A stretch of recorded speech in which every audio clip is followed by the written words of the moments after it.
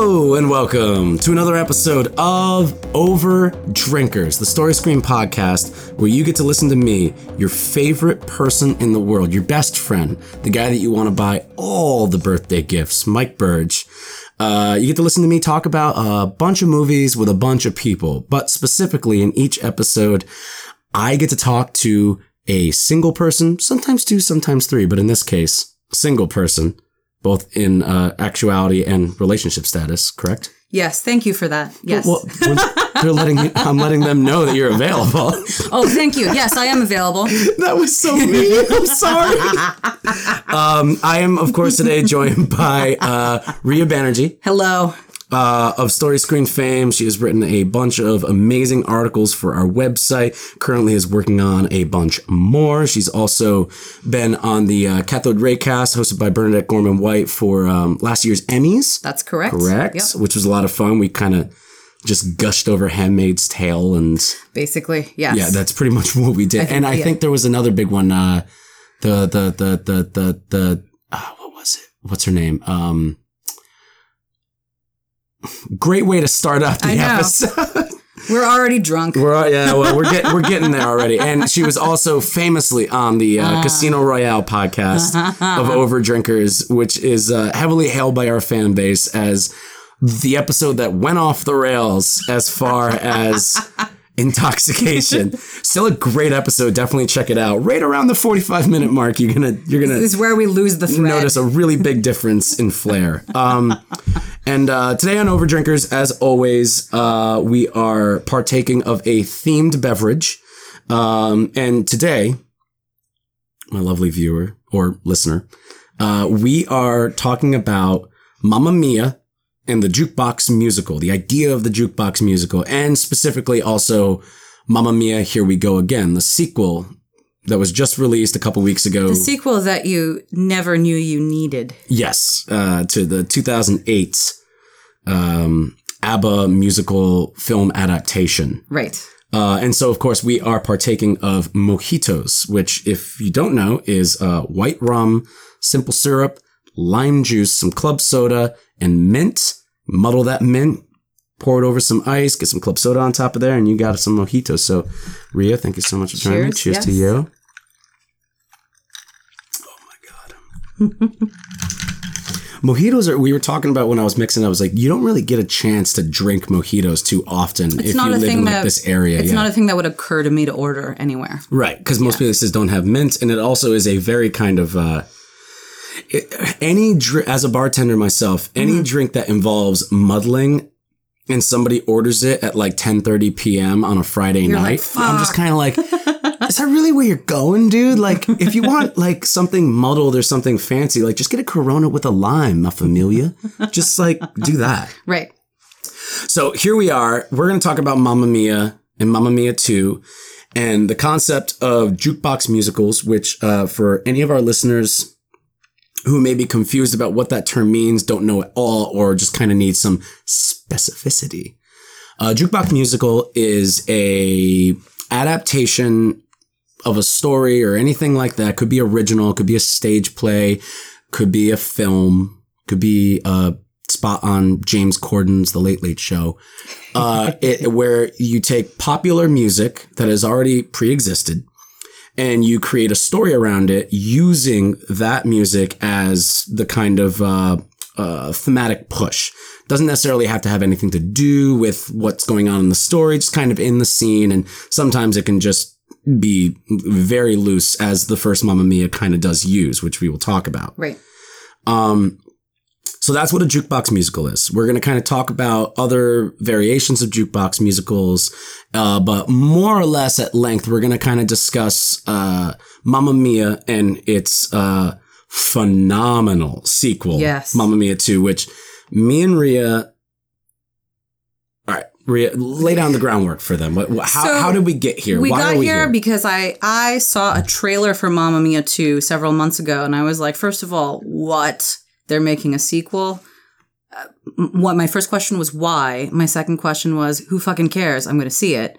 So I hit up Mike and I say, Mamma Mia 2 is coming, and it looks like Cher is in it. and I love her. So we need to do something, even if it's just we go see it and then like geek out about it later. So we went and saw it about a week ago. Mm-hmm. And, we went in there thinking, all right, it's a sequel. We'd both revisited the original a couple days earlier on our own time. What are we getting into? And I think by the end of it, we were like, that was delightful in a way that neither of us were expecting. It's a very well-made movie. Yeah. If I can just pop in there. Yeah. Real quick. I went in there thinking, oh, this is going to be fun. We literally said out loud to one another as the credits started to roll, here we go again. Because we had just both recently watched the first one, which, to put it kindly, has not aged well. No, it hasn't. It hasn't aged well. Although I will say that the source material, being the musical, was already inherently kind of campy and not very modern, even as musicals go. I guess it's more fair for me to say it hasn't aged as well as me.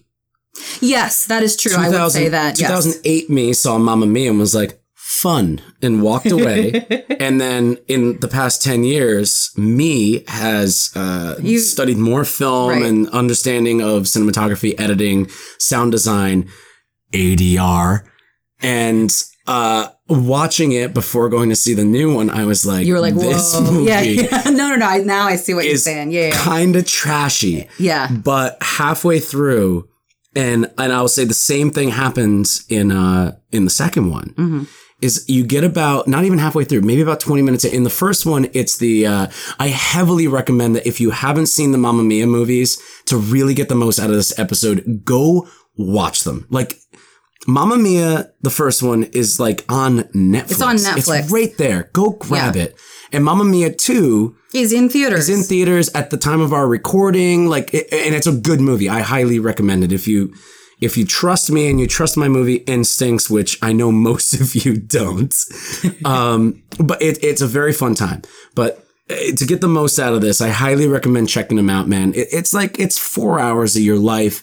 They're musicals. They're fun. If you're not into musicals, fuck it. Why are you even listening to this? The thing about these movies, too, is that you will go in there not realizing how many ABBA songs you know. And then you'll be like, true. I know that one. I know that one. I know that one, too. I didn't know I knew that one, but I do. Mm-hmm. ABBA is everywhere. Well, that's good, because that was the point that I was getting to, is about 20 minutes into the first ABBA. ABBA Mia. ABBA Mia. You get, it was the Dancing Queen scene. Mm. No. It's the money scene. Oh, the money, yes. Money scene happens. And Meryl Streep's execution of the lines, because they did some of the stuff on set that leads into a bunch of fantasy a bunch sequences. Of recorded stuff that was like kind of ADR'd in. And her delivery of the beginning of Money is so like, it's supposed to be kind of like, it's happening within the scene, and it's just like conversational. And she's like, don't sit there. It's broken. And she's not singing to any rhythm. And I was like, oh, they're getting fancy with this. Okay, I see. So there's a little bit of technical stuff here that I kind of have to follow. Cause at first I'm like, ooh, Meryl, you want to pitch it up a little bit? You're singing now. It's time to sing. It's her first song. It's her breakout. Like, that's where she goes. Yeah. And I realized that the movie is, and it might seem like an obvious thing to state, the movie is campy as fuck. Oh, yeah. And I didn't remember that from watching it back in 2008. Yeah. I was just a 22-year-old fuckboy, and I was a very bad person when I was 22, and I watched Mamma Mia as a very bad person, and I was just kind of like, fun, because you can't help be charmed by it. Yeah. Meryl Streep in the first film is such a revelation. I didn't know she could sing. Now, she's not like a singer. She's not somebody who came up in the musical theater tradition. I think this might have been the first movie where she sang, period. When did the Prairie Home Companion movie come out? Maybe before that. Maybe before. She sang a little bit in that. Yeah, and then since then she's gone on to do the Into the Woods film adaptation, which was very ambitious singing. You want to go from, point A to point Z, going from ABBA to Stephen Sondheim, which she did in the course of maybe 5 years or so. Yeah. And she's great. She's a great singer, which, of course she is. Of course she is, yeah. She's good at everything. It's unfair. By the way, tangent, I went to Vassar and her daughter was at Vassar a year below me, and we lived in the same dorm. And one year, it was the end of my junior year, it was the end of Grace Gummer's sophomore year. Wait, and, her daughter, yeah. Her daughter? Grace Gummer, yes. Like her actor daughter? Her actor daughter. Well, there's two. There's Mamie and there's Grace. Right, which is the one that's on Mr. Robot? Is that Mamie? That might be Mamie, who I don't know. The one who's like a really famous actress right now. Yeah, Mamie is okay. Who I don't know Mamie, but I know. I know she has a different last name. Yeah, Gummer. Donald Gummer is Meryl's husband. I see. Okay. So maybe Gummer, Grace Gummer. Grace and I didn't know each other. We knew each other in the way that people, you brush your teeth at the dorm sink next to each other in the morning. She lived down the hall from me. There was a moment at the end of my junior year when everybody was moving out of the dorms and people's parents come and help them move out of the dorm. And I was just chilling in the hallway with a friend. And here comes Meryl Streep walking down the hallway to help help Grace move out. And for a second, it's just like, her? I did. And for a second, capital H her. Yes, her. So me and my friend John, we were like, wait a minute, because she's a mom. That's exactly what you would think when you see Meryl Streep in real life. You're like, wait, what? Yeah, is that her? She's a mom. She just looked like, I'm here. I'm helping my daughter move to the end of the school year. I'm going to help her move out of the dorm. But it's Meryl Streep, and we had this, and she didn't stop and say hi or anything. But she wasn't an asshole. She wasn't trying to be like, oh, I'm too good. She was just there to move her daughter out. She's got acting to do. She's there to move her daughter out. She's just walking by two kids who are hanging out in the hallway. And we were both we were in the middle of a conversation. She walked by. We stopped talking. We were like, is that her? And then she disappears around the corner. And we were like, oh my God, that was Meryl Streep. And I'm like, Grace lives down there. Anyway, I don't know if Grace Gummer... She walked around the corner and fireworks went off behind you guys in slow motion. I don't know if Grace Gummer listens to these podcasts, but if she does, I'm sorry, I'm talking about you in the dorms right now. Oh shit, share it with her. Maybe she'll like it. Maybe she will. It's her mom's movies. Yeah. So Meryl Streep, she's amazing. And of course she can sing because of course she can. Of course, because she can do anything. Mm-hmm. Meryl Streep cooked me a burger the other day. How was it? What do you mean, how was it? It was perfect. It was perfect. It was the best burger I've ever had. So she's amazing in the first Mamma Mia movie because she's just so charming, and it's so, it's a side of her that maybe one isn't used to seeing because you think of Meryl Streep as, serious capital A actress, been nominated for an Oscar for every year over the last 15 years. Right. Very, very, very weird choice for her to do this. Yeah. And most of the people that are in this movie or people that wanted to be in it, the main reason that Pierce Brosnan specifically signed on to this movie without reading a script, without knowing what it was about or even the genre. He was like, Meryl Streep's in there. Yeah. And and he's got this real James Bond quote about it where he's just like, Meryl Streep was that blonde-haired girl that I always lusted after or something like that, when I was in acting school. And he gets to play across her. And he gets to play the main one. In this beautiful romantic movie. Yeah, he's Sam. He's the guy. He is the one. Right. He's the one who got away, the one who prompted her entire, Which, by the way, I know who the real father is, too. You do? According to the writers of the films. Who is the real father? Well, dear listener, you're going to have to keep listening to find out. We'll do it in the second part when we start getting to that stuff. Yeah. So, so she's amazing. And then you've got Christine Baranski as one of her, college best friends who they're still involved. They were in a girl group together. Mm-hmm. This is shameful because I can't remember the name of the actress who plays Rosie, the other friend. Mm-hmm. Which I should have. Oh, not Julie Walters. That is Julie Walters. That's Julie Walters. Yeah. Christine Baranski is Tanya, the many married, hot cougar older lady friend. Right. And then Julie Walters is Rosie, who's kind of the tomboy weirdo, cookbook writer, goofy best friend. And then, so the story, if you don't know, is that once upon a time, the three of them were in a girl group together. Donna is Meryl Streep. Tanya is Christine Baranski. Rosie is Julie Walters. You're really solidifying. I know. I was just making for those of you who haven't seen the movie, and you should. I was kind of taken aback. I was like, "You mean Julie Walters? Yes. Who are you talking about?" Yeah, I couldn't think of her name. Which, by the way, real quick segue. Yeah. Tiniest of segues. The actresses that they hire to play the younger versions of them in Mamma Mia is fucking Academy Award winning. The woman who plays young Tanya. Get the fuck out of here. Channels Christine Baranski so facial expressions. Well. Facial expressions. How she talks, how she moves, what she does. It's incredible. It is incredible. That's a great word for it. It's incredible. It is beyond description. It's Oscar snub. Hashtag Oscar snub of 2018. So they were in a girl group together, and then once upon a time, Donna had a crazy summer where she hooked up with 3 guys, ended up pregnant, wasn't sure who the father was. It didn't end well with all 3, or it just petered out with 2 of them, really crashed and burned with one of them. Didn't know who the father of this mystery baby was, decided to have it anyway, was living in Greece on this island, decided to stay, raise her daughter there. 20 years goes by, daughter's getting married. Daughter wants to know who her dad is, reads her mom's diary, finds out about these 3 men and invites them to the wedding. And then wacky hijinks ensue. Yes. That is the plot of the first Mamma Mia movie. I almost said 30 years later because of when the movie came out. But the Mamma Mia musical was made in 1998. Mm-hmm. 10 years later in 2008, they make the movie. 10 years later from that, they make the sequel. Right. So, and I think that, you know, the plot doesn't really call for a lot of technology or anything. They're on an island in Greece somewhere. So I think it's safe to assume that the 2008 film takes place in 1998 and the Mamma Mia, Here We Go Again sequel that takes place 10 years later in canon takes place in 2008. Yeah. I really don't think there's a lot going on there.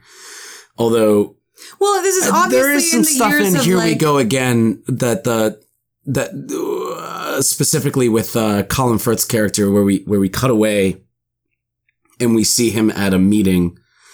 They have some technology there, maybe? Like they have tablets There's instead? definitely a reference to... I'm interested in shit like that. Yeah. Like, what's the timeline There's here? a reference to Tinder in the sequel that I don't know if you caught. Ah, there we go. That blows it up. And maybe this... Do they say Tinder? No, but you so helpfully mentioned that I was single at the beginning of this, so I'll tell you. You're welcome. So, just so you all know. I'm so sorry. I thought it was a good bit. No. It's fine. It's fine. I'm available. No. That's what I meant. It's not that you're single. It's you're available. So I've been doing the dating site thing, which is horrendous, but we're not going to talk about that. No. But there's a moment where Cher's character, and maybe we'll wait to talk more about that, but she mentions something about, you know, she's there. She's Donna's, the character's mother. She shows up. Meryl Streep's character. Yeah, she shows up because she decides she wants to embrace being a grandmother more. And then she finds out that Sophie, Donna's daughter, played by Amanda Seyfried, is pregnant. So she's going to be a great grandmother. And she just, it's a little toss off of a line that maybe if you're not looking for it, you won't catch, where she says, great grandmother. Okay, I'm going to leave that out of the bio.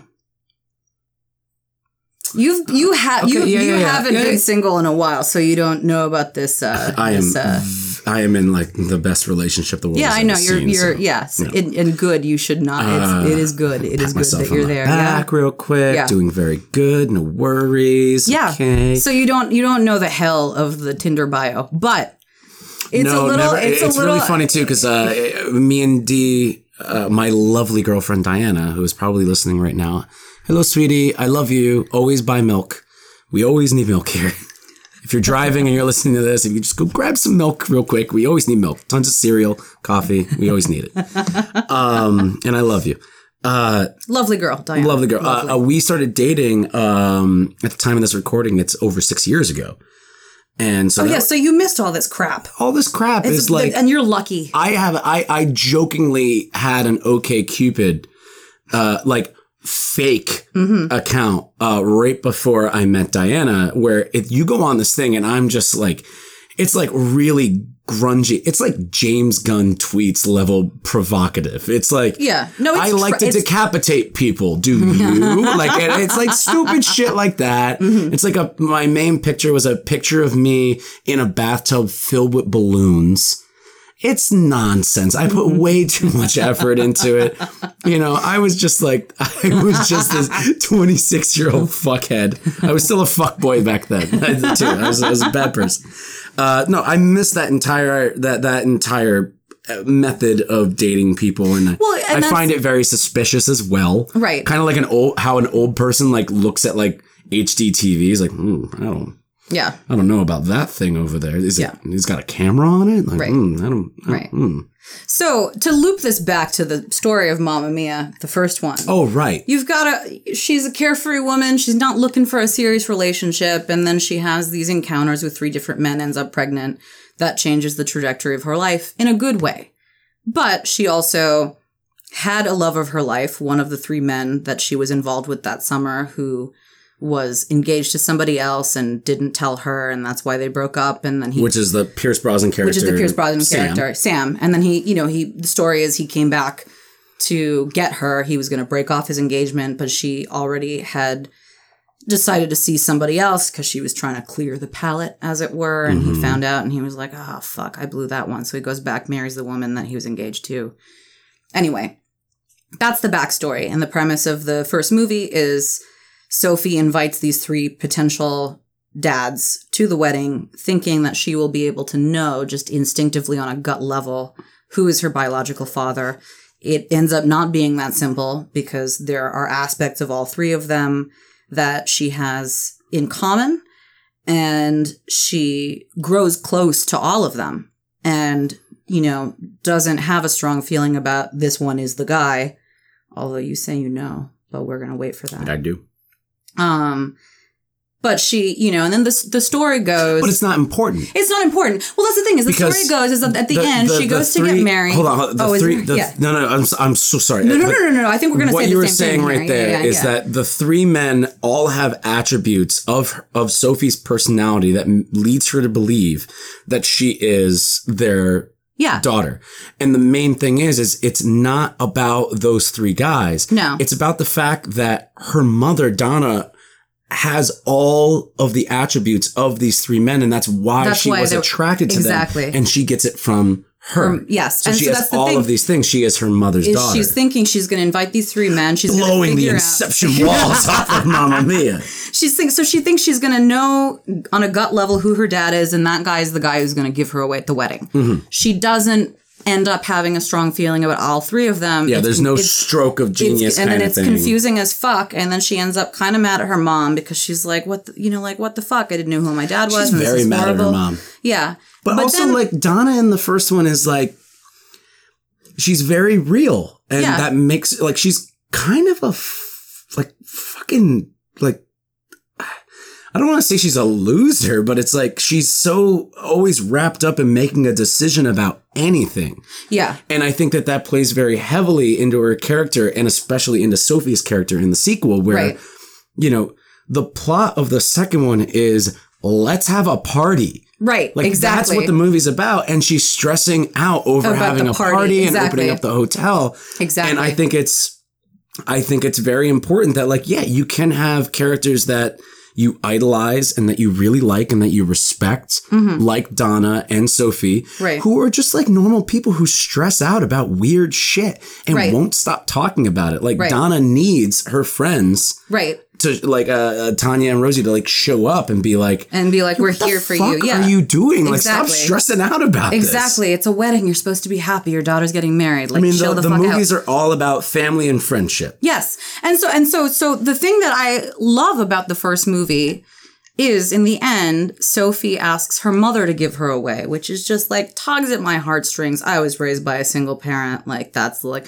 and I was raised by a single parent, and I was raised by my dad because my mom passed away when I was 12. So it's a dual thing. That movie tugs at my heartstrings because, that whole single parent, only child experience. And also, like, it's such a movie about the mom and daughter relationship and like how that evolves, and she's growing up and she's going to get married and the relationship is changing. And that that's the shit that they use. That's the ammo they use in the second one. Yeah. To, like, and then the fuck second one, you it's up. like the second one is like nakedly emotionally manipulative in that regard. And it is like, we are going to fuck with you. We're going to hit all the emotions. Like Right. all the characters of Inside Out will be hit. Yes. You will be afraid. Yes. You will be angry. You will be sad. Exactly. So you will also be very joyful. Exactly. So the first movie ends with like, she doesn't know who her dad is. At the wedding, all three of the dads show up and they all say, hey, it's cool. We don't even want to bother with a DNA test because we all love her. And the three of them inexplicably become best friends. Sam and Harry and Bill. Of course they would. They're like best friends by the end of the movie. The three potential dads, three women who have slept with Donna. Yeah. So, of course they would. Exactly. So they're like, it's cool. We can all be her dad. And it's like the idea of like chosen family. And then, you know, the Tanya and Rosie are like the auntie figures. And like, you know, this idea that like, it's about how you define family, and family is your biological relationships, but also who you choose to allow into your life. Ma familia, as we call it here at Story Screen. Exactly. Yeah. So, and then of course, Sam, who was the love of Donna's life, says, I still love you. I've loved you forever. I'm not with that woman I married. I came back for you and you didn't know it. And I'm back again. Let's get married. Because that asshole bartender.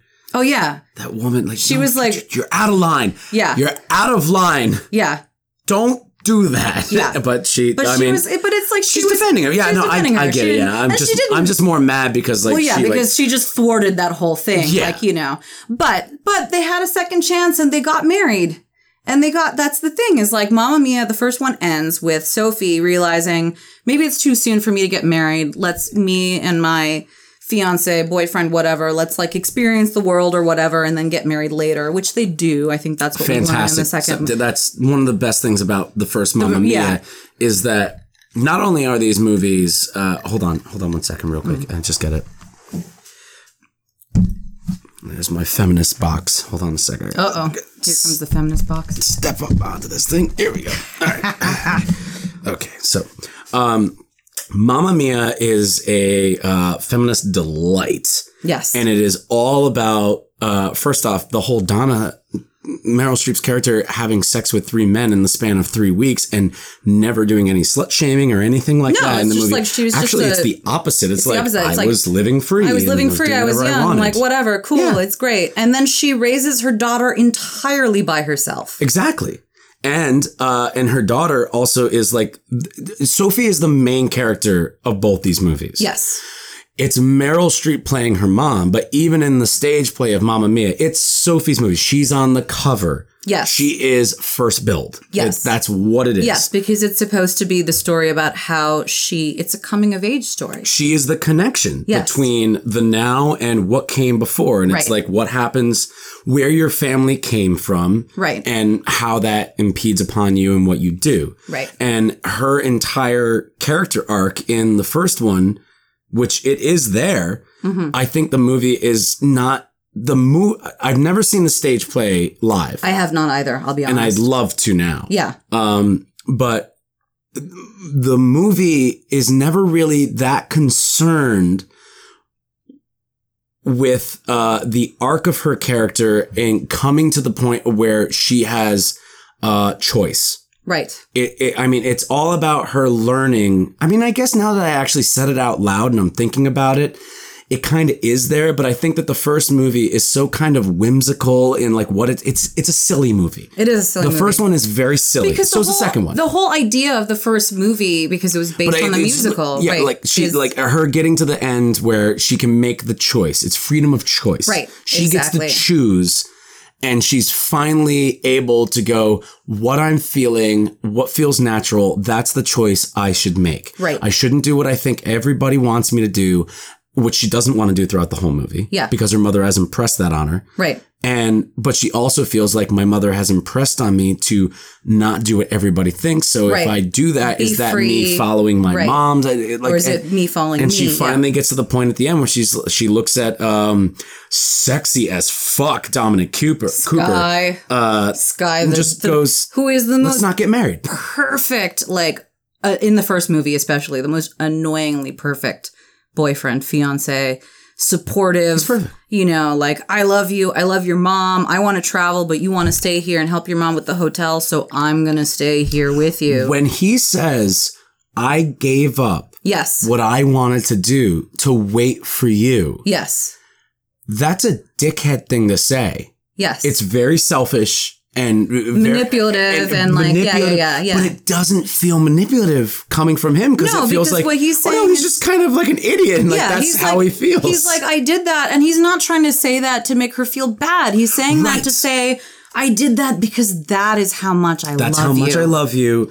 And like, he's saying it as a point of fact, not to be like get something out of it. not to be like, and therefore, you should be listening to me right now. Right. He's just like, he's just saying like, this is what he's laying the cards on the table. Yeah, this is what you've done to me. You've changed my life. You've Dominic torpedoed Cooper my life. He is sexy. He is a phenomenal actor. Yes. He is very sexy, especially in that first one. He has like the abs on this man. If we can just like traipse on this dance on Dominic Cooper's abs in 2008 for a second. Yeah. I didn't know that he was in this movie. In the first one. I didn't remember. And you were just like, whoa. And I'm like, oh, fuck, they got Dominic Cooper in there. And I do some research in it and like, he's on the cover. He's top billed. Yeah. It's like, what the fuck are you doing? And then he shows up in the second one and I'm like, oh, he's going to just be in like one scene. Yeah. Like, I remember. Sorry, honey, can't be there. When we watched the second movie and we were sitting there and Dominic Cooper showed up on the screen, I heard you have a reaction. We were like, oh. Yeah. Because it's like, and that's like kind of breaking into Mamma Mia 2 a little bit. It's like, it plays with your expectations. That's why Mamma Mia 2 is a very great time. Yes. Is Mamma Mia 2 a great movie? I need to see it again. My reaction to that question right now, if you put a gun to my head, is yes. Because when me and you saw it, we went in, not with low expectations, but with just like... kind of like, all right, they made a sequel. Let's see what this is about. Moderate expectations. Like, I'll be honest. I went in there thinking, I know Cher is in this, and so I know I will at least enjoy the Cher part. Of course. And then I enjoy... And they fucking hold that over your head. Oh, yeah. Everything is purposeful. Yes. And all of the things that when you're watching them, like that's... God. It's a meticulously designed movie. Yeah. And from a distance, looking at the sequel to Mamma Mia, and you haven't seen it. Yeah. You're like, well, that's a cash grab 10 years later. Yeah, like what more do they have to say about this story? $50 million that made like over $500 million. Like, yeah. Oh, that's a cash grab. Yeah. But this movie is stylistic. It works as a musical. It's got the same charm, flair, silliness as the first one, but it's done with like this ingenuity that is nothing short of like jaw-droppingly impressive. Yeah. We were watching the movie and we went in moderate expectations as people that kind of dig the first one, got memories of it. Yeah. Recently rewatched it and we were both kind of like, okay. Yeah, here we 2008 go again. movie, sure. Here we go again. We watch it, and I remember about 20-25 minutes in, which I think is the money moment for me in the second one, where I kind of looked at you and I was like, is this like really good? Yeah. And you were like, yeah, I was just about to say the same thing. And it's like, yeah, like this is like pretty fucking crazy. Yeah. Let's keep watching. And it keeps going. And like, I'm going to be completely honest here. The last half hour of this movie is fucking balls to the walls amazing. It made me almost cry. It made me cry. Yeah. I am a weeper though. You are. See, I'm like, thank you. Well, there you go. You told everybody that I'm painfully single. So here, Mike Bird cries like a baby. Everybody already knows that I cry. No, I mean, like I am a sensitive person beneath a large armor of like cynicism and meanness and judgmentalness because that's how I protect myself. Classic armor. Yes, exactly. This was a movie that by the time we got to the end, I was like, oh my God, I'm trying not to cry in the theater at Mamma Mia 2 because what? It blew me away, man. Like, and everybody, like Robbie and Jack who also hosts another podcast on the series and have been guests on the show before. They host Hot Takes. Go check it out. They are like, even Diana, I think, to a certain extent, I'm like, it's one of the best movies I've seen this year. Yeah. It is, it's a spectacle. It's amazing. Is it great in the same way that something like, Black Panther or Hereditary or like these great movies that I've seen this year that I'll probably make my top 10 list at the end of the year? Sure. Is it great in the same way as those? Yes and no. It's more like, it's not that my expectations were like exceeded. Right. And I was like blown away by it because I've had some people ask me, because everybody's weirded out by it. When I say like, I did karaoke the other night and I sang SOS by ABBA. And at the end of it, I was like, this has all been a plug for Mamma Mia 2. Go see it immediately.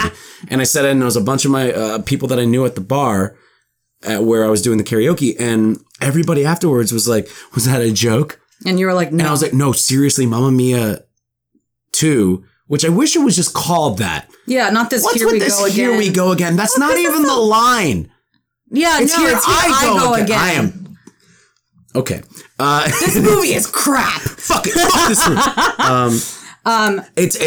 I'm telling everybody, it's like, well, is it because like you had low expectations from the first one? And I was like, well, I mean, the first one isn't necessarily a bad movie. It's just, it's bad on like first impression. But once you realize like the slow motion and the fades and the bad editing and the ADR, how much of it is on purpose doesn't matter. The fact is the movie's been around for 10 years. The movie is what it is. Right. And it had its elbow deep into camp.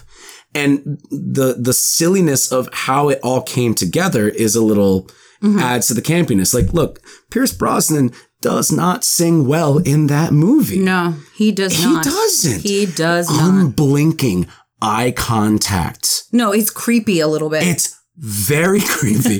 And he's singing like a person. He's singing like a robot that doesn't know what singing sounds like. No, but he's also...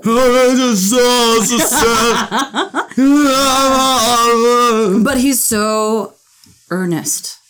Yes. And that's the charm. And then you're just, and you're like, oh, he's like, this is a guy who can't sing. And this is the whole idea of the musical, if you buy into the way musicals work, is the characters are so moved by the moment that they break into song. And so that is like an encapsulation of the emotion of a musical. This is a guy who can't sing, but he's so overcome with love and regret for how he conducted himself when he first met Donna, that he's going to sing poorly.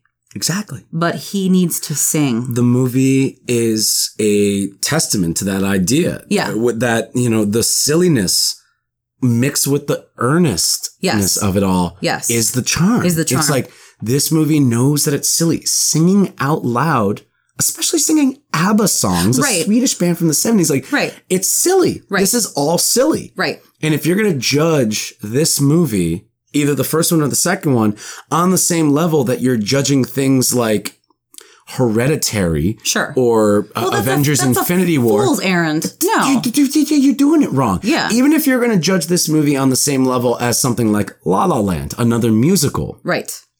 Jukebox musicals, and musicals are two very different things. Right, and that's a good point. So I'm going to bring up something that I noticed about the first Mamma Mia versus the second Mamma Mia, and I think I said this to you after we saw the second one in the theater. Give it to me. So the first one, based on the musical, the stage musical, which is the stage musical is shamelessly, somebody really liked ABBA and was like, let's just do a bunch of ABBA songs and create a very thin plot to connect a bunch of ABBA songs together. Quite thin. Quite thin. They've somehow made it work. And in the film, I will say, because I do admit I haven't seen the stage version, but the film, because of the performances of Meryl Streep, Pierce Brosnan, Colin Firth, Amanda Seyfried, because they're capable actors, Dominic Cooper, yes. As he locks eyes. Exactly. Because they are stellar performers and they know how to emote and they know how to act and they know how to, the thing I give them all credit for in that movie is that's a movie, the first movie and the second movie, the first movie in particular, because it was the first time any of us saw this concept. That's a lot of big, famous A-list actors Totally. doing a ridiculous movie.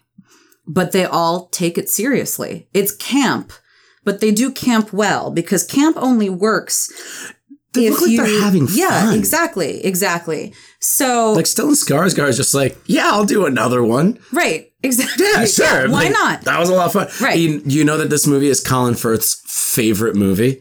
Yeah. Not a favorite movie that he's done. Right. Favorite movie It's ever. his favorite movie. That's, I mean, like when, Such a Colin Firth. because since we are both award show junkies, I don't know if you remember the year that, so he won an Oscar for his performance in The King's Speech.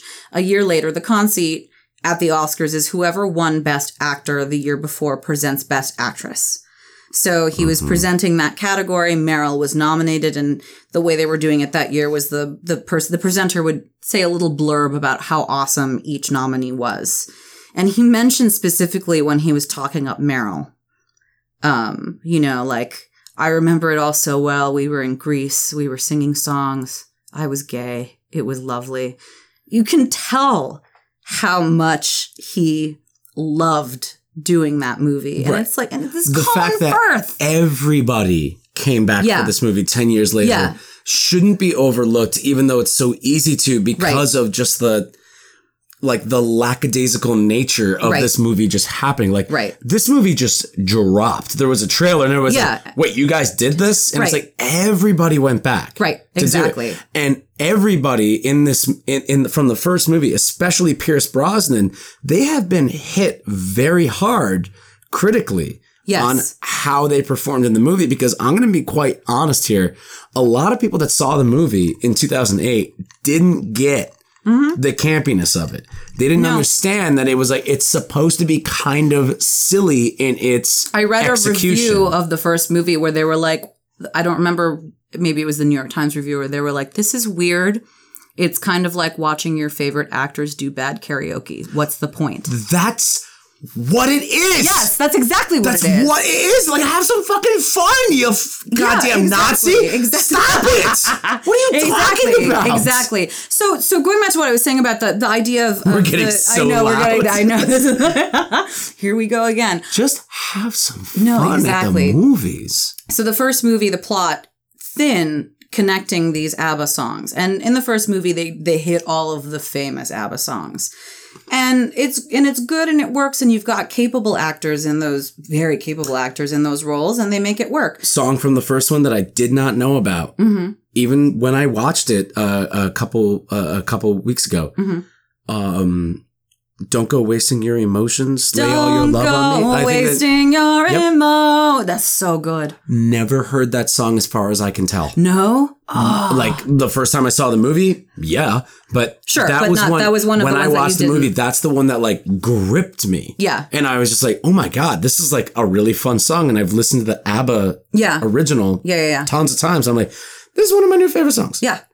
And the same is in the second one with the same two characters. Right. Never heard that song before. One of us is lying. Yes. One of us is never heard that song before. And I'm like, that is made for a stage play. How was that not in the first one? Well, and this is what I was the point I think I made to you after we saw the movie in the theater, and I'm going to make it again here. Go. Is the second movie, part of what makes the second movie in some ways work better than the first movie is they already did all the big ABBA hits in the first movie. So now they're getting into the B-sides, the deep cuts, the ABBA songs that aren't necessarily in the foremost of someone's consciousness as with a little ABBA bit person. of callbacks to the...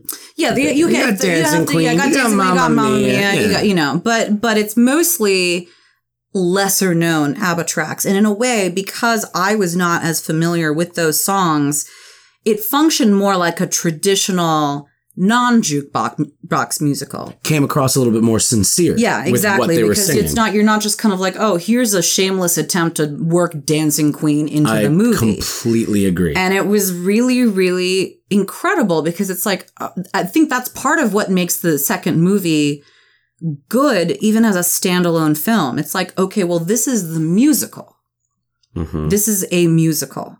And I will say, we were talking about amazing casting in the second movie for the young versions of all the characters.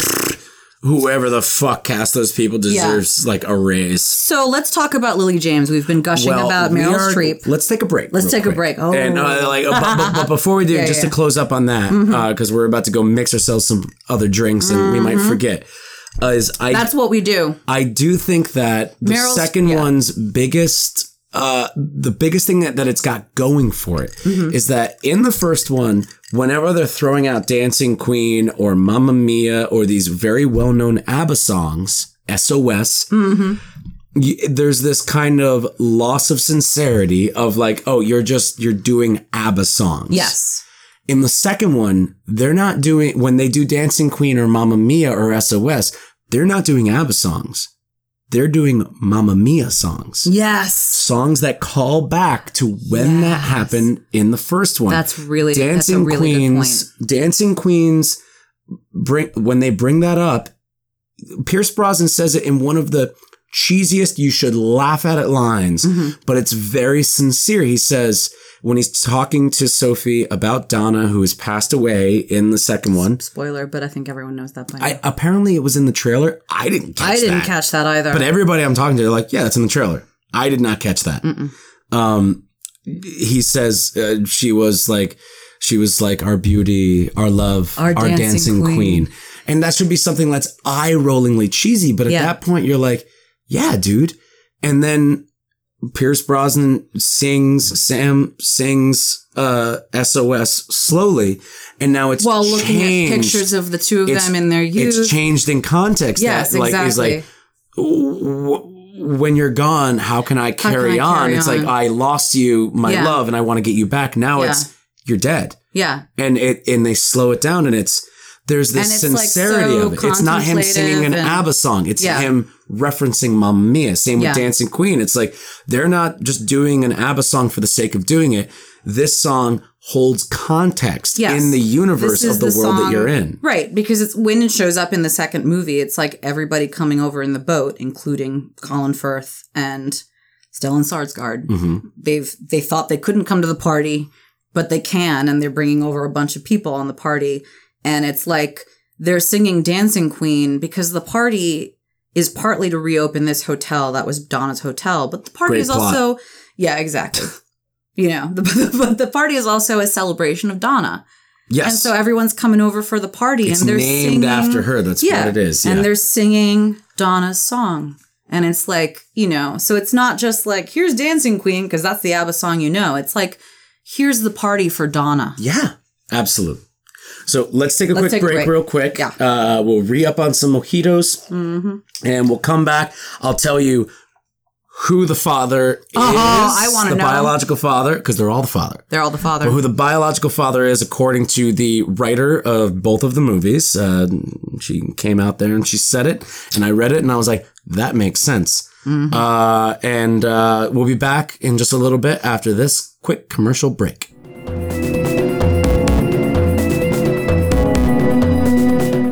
Hey guys, thank you so much for listening to this episode of Overdrinkers, starring actual teen heartthrob, Rhea Banerjee, and me, Mike Birch.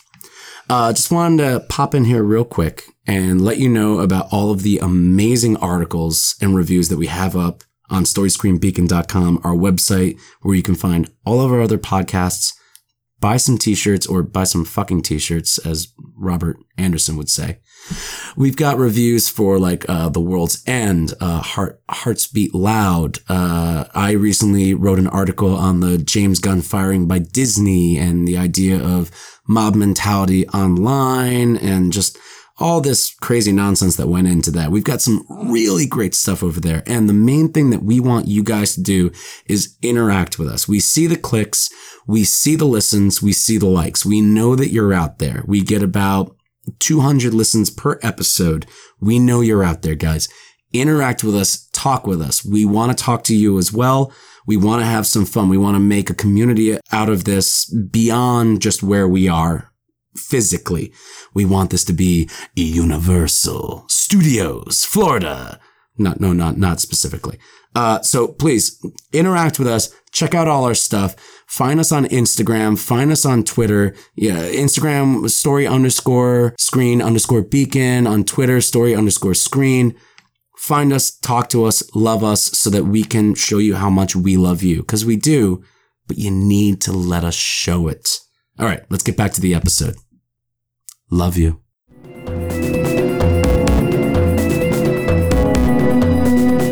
And welcome back. Hello. So, we are talking that Mamma Mia. Mwah. Here on Story Screen, we usually do like if we like something, we say that was Mamma Mia, mwah, and we do like a chef's kiss kind of thing. So this is fun because Mamma Mia, the first one, cool.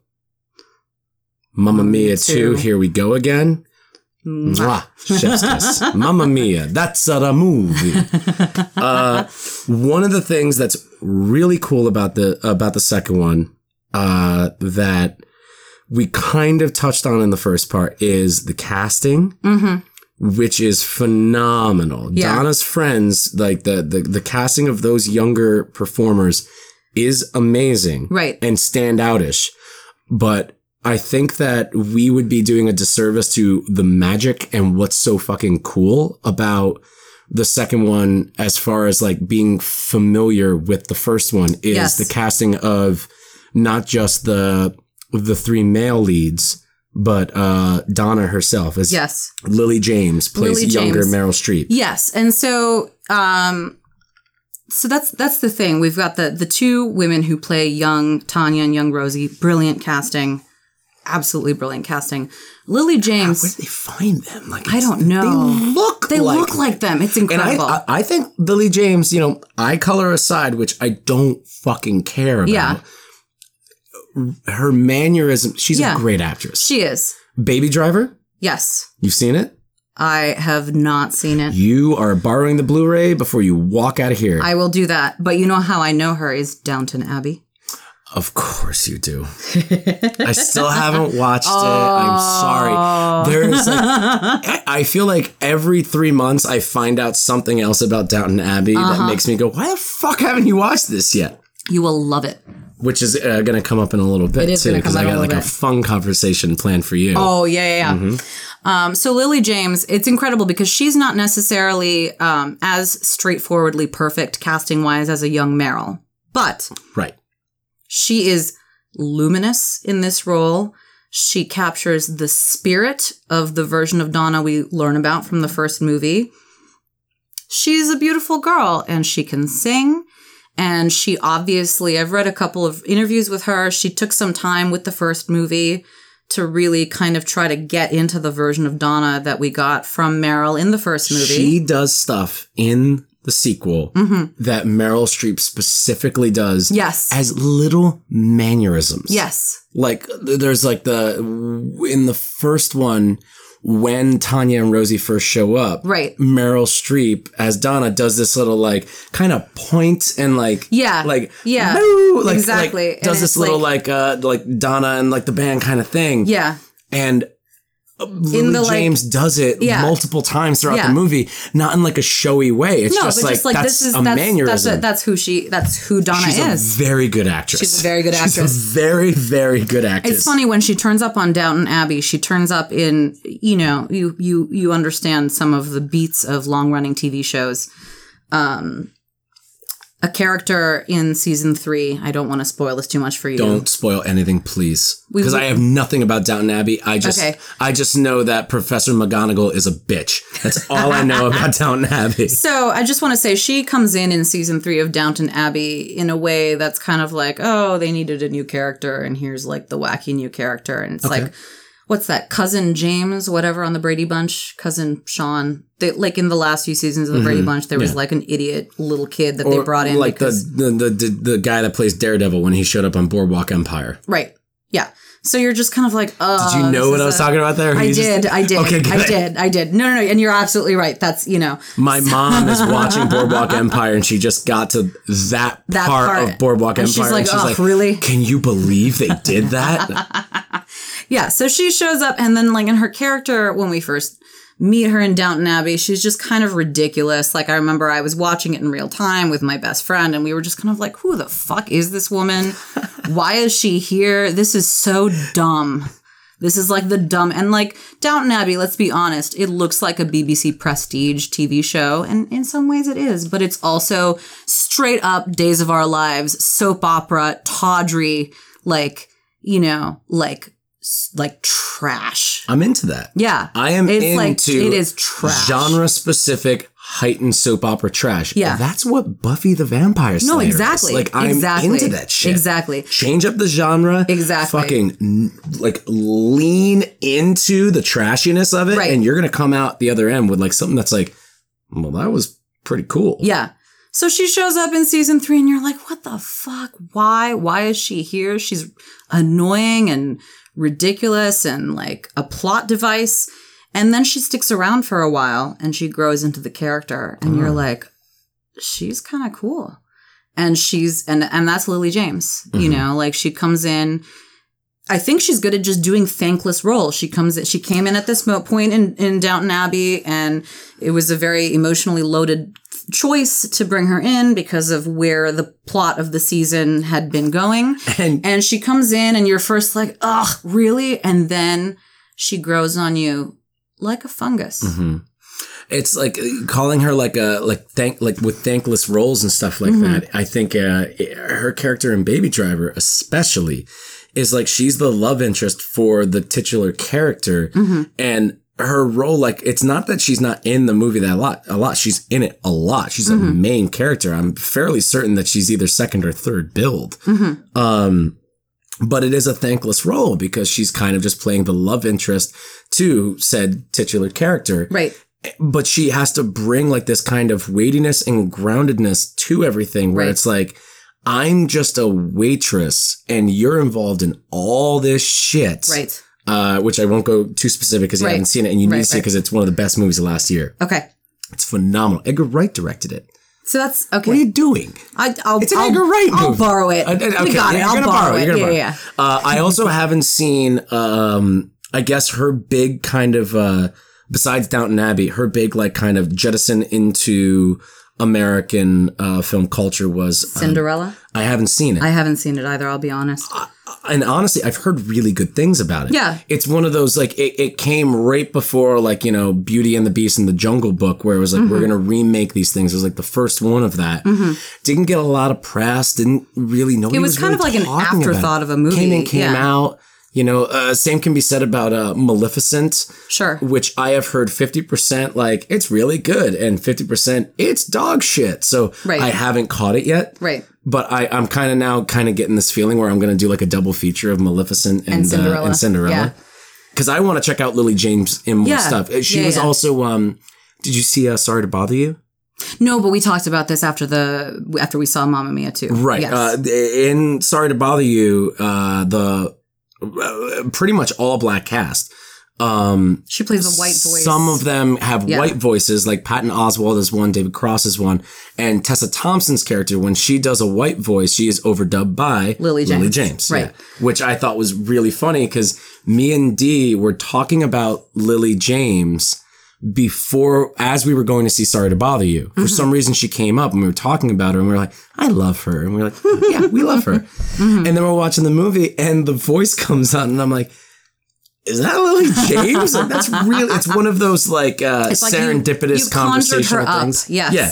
And she just showed up and I was like, I got to check. And we stayed for the credits and it was like, that's Lily there James. She is, yeah. Filling the shoes of Meryl Streep. Thankless. In any movie. That is a thankless role. For the love of God, the guts that you have to have. Yeah. And luckily Meryl Streep also kind of gave her Streep seal of approval on Lily James, met with her, talked with her, and was like, she's got the goods. Yeah. You know, which she was going to have to do anyway. Right. But coming from Streep, like, she seems like a very sincere person that she would go for it. Yeah. Gave her blessing. So, you know, on that, and she's a revelation, much the way Meryl Streep was a revelation in the first movie. Meryl can sing. Meryl is charming. Meryl can do camp. Cooks a good burger.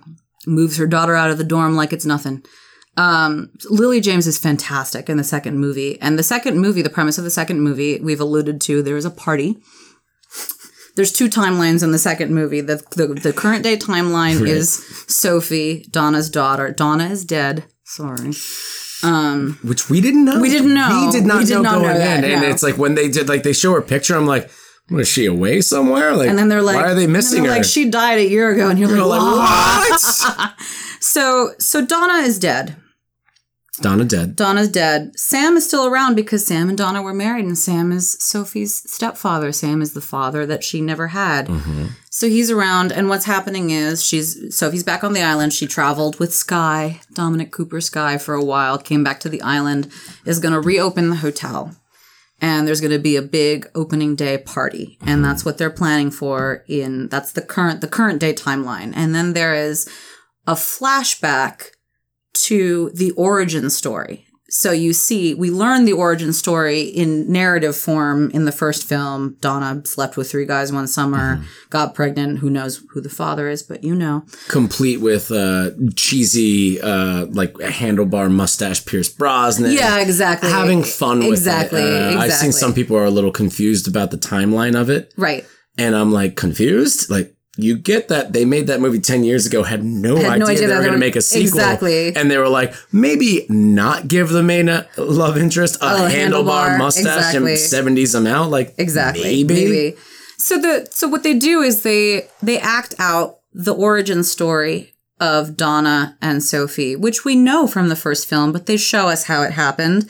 And you would think going into a movie like that where you're like, oh, they're just going to act out the thing we already know. What's the point? It's beautiful. It's great. It's like you really gain a deeper understanding of how that happened, what it meant to Donna, what each of the men meant to Donna, how thoroughly Sam's betrayal destroyed her and gave her some inspiration for her music career. Yeah. And how... good read. Yeah, you're totally right. Yeah. Yes. And then, and then how she... like Donna's character, and this is what we're talking about, how this movie is a celebration of women in some ways. It's like she had these, she had a horrible experience with one guy. She had kind of fun with 2 other guys. She doesn't know who the dad is. She's going to have the baby anyway. She's decided that her life is going to be on this island. And she decides to be a person on her own who's going to raise her daughter in spite of not knowing who the dad is. And it's almost like, who gives a fuck? Right. I said before, like, the first one is kind of like this feminist... sorry. Hold on. Get on the box real quick. It's like this feminist story that is really kind of pressing the idea of choice and family in this kind of like feminist lens. Like that's what it... Yeah. And these not slut-shaming Donna for banging 3 guys in one summer. At all. And this is a movie that is like the idea of like chick flick. Yeah. Which I don't agree with. Like all movies are for all people, but like let's not kid ourselves, certain types of people went and saw Mamma Mia as certain types of people went and saw The Dark Knight. Sure. It's not that chicks didn't dig The Dark Knight and dudes didn't dig Mamma Mia. It's just, there's probably a hefty percentage there. Sure. We're talking like an 80-20 thing. Sure. But Mamma Mia, the first one, as like this kind of feminist idea in its themes and its plot. The second one, I said to you as soon as it was done, I was like, that was one of like the strongest and most charming and just like lackadaisically fun, like triumphs of womanhood and motherhood and just like what it is to be a woman and what it is to be just like you're just going through the motions of being a person. Right. And you happen to be a woman. Right. And like guys, it's the classic thing of like, if a guy has sex with 5 girls, he's fucking awesome. Yeah. If a girl has sex with 5 guys, she's a slut. Right. It's that classic comparison. And this movie just like throws that out and it gives you real weight and real decisions made by Donna's character of why she slept with these people. Right. And it goes out of its way to really express the idea that her having sex with 3 men in the span of 1 month does not make her a slut. No. There are reasons that she does everything. She's Harry. She's on vacation. She's having fun. She's in Paris. It's romantic. It's romantic. And she kind of doesn't want to do it, but then she's like, this guy's charming. Fuck it, I'm on vacation. Cute. Right, exactly. Then she meets a guy that she's kind of in love with, and she falls for him. They sleep together. She gets swept away. She gets fucked over. Exactly. He leaves, and then this other guy that she knows kind of comes back into her life. And it's a rebound. And he's hot, and he's like... makes sense. Yeah. Yeah. In the canon of it, it starts to kind of falter because there are some weird things in the timeline where in the beginning of the first Mamma Mia, Sophie is reading Donna's journal. Right. Bad. Yeah, don't do that. Plot device, need it. Yeah. Yeah. But in the first movie, Sam is the first relationship, and then Harry and Bill are the rebounds, if I remember correctly. Well, in the diary, it's she dated Harry somewhere else, Paris. Came to the island. Right. Met Sam. Sam left. Bill showed up. Right. Slept with Bill. And then Harry, out of nowhere, visited the island. Oh, right. And that's one of the big things where I think that there's either a deleted scene or I think the movie knows that this is something and is in a campy way dealing with it. Remember Colin Firth talks about the guitar. Yes. And it's like, I had to sell like a Ramones or right, like my Ramones t-shirt or whatever, or my Sex Pistols t-shirt, yeah. And in the sequel, it's fucking crazy. He's wearing the t-shirt. Yes. In the scenes that they're together. Yes. And when he shows up to the pier to try and get back to get to the island, which he never ends up doing, he has that guitar on his back and he's still wearing the shirt. Yes. I think they did it on purpose. Right, because in we this were kind of supposed campy, to fun thing. Like look, we had to speed this up. Right. This is the best way. She slept with him because it was vacation. She fell in love with Sam. She rebounded with Bill. That's what makes sense. Yes. And I think that's fine. It's fine. Yeah, no, this is not the kind of movie where I'm sitting there and being like, they ruined the canon, fuck this, I'm walking out. Like that's, I'm not trying to incept this movie and figure it out. Although I do think it's interesting when you start to see these little things and you're kind of like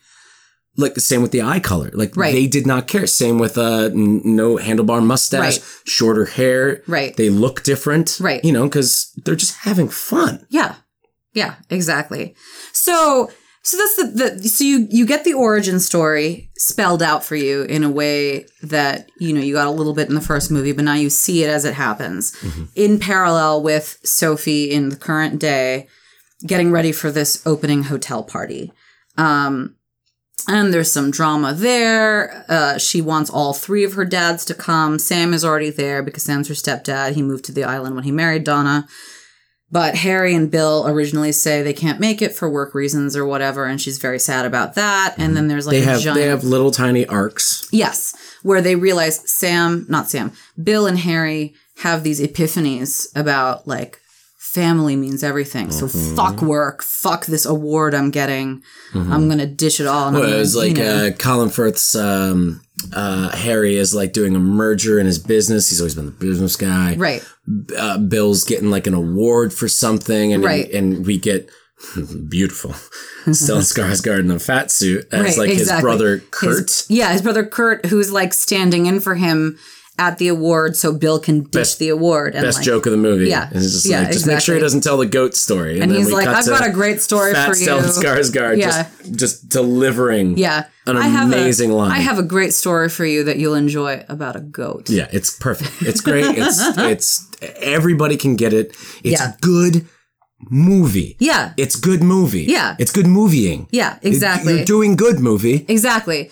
So there's this, they're trying to get to the party, and then what happens is there's a horrible rainstorm, hurricane, something that happens that destroys all of the party decorations and kind metaphorical rising action. Exactly. Yes. And it thwarts the party, and Sophie's very upset, but there's this very moving moment where she's like, she runs down to the dock and she's like, and it's being told in parallel to Donna meeting Sam in the original flashback timeline. In similar situations. In similar situations. There's a horrible rainstorm. There's a horse that's in trouble, and he's going to come and help Donna with the horse.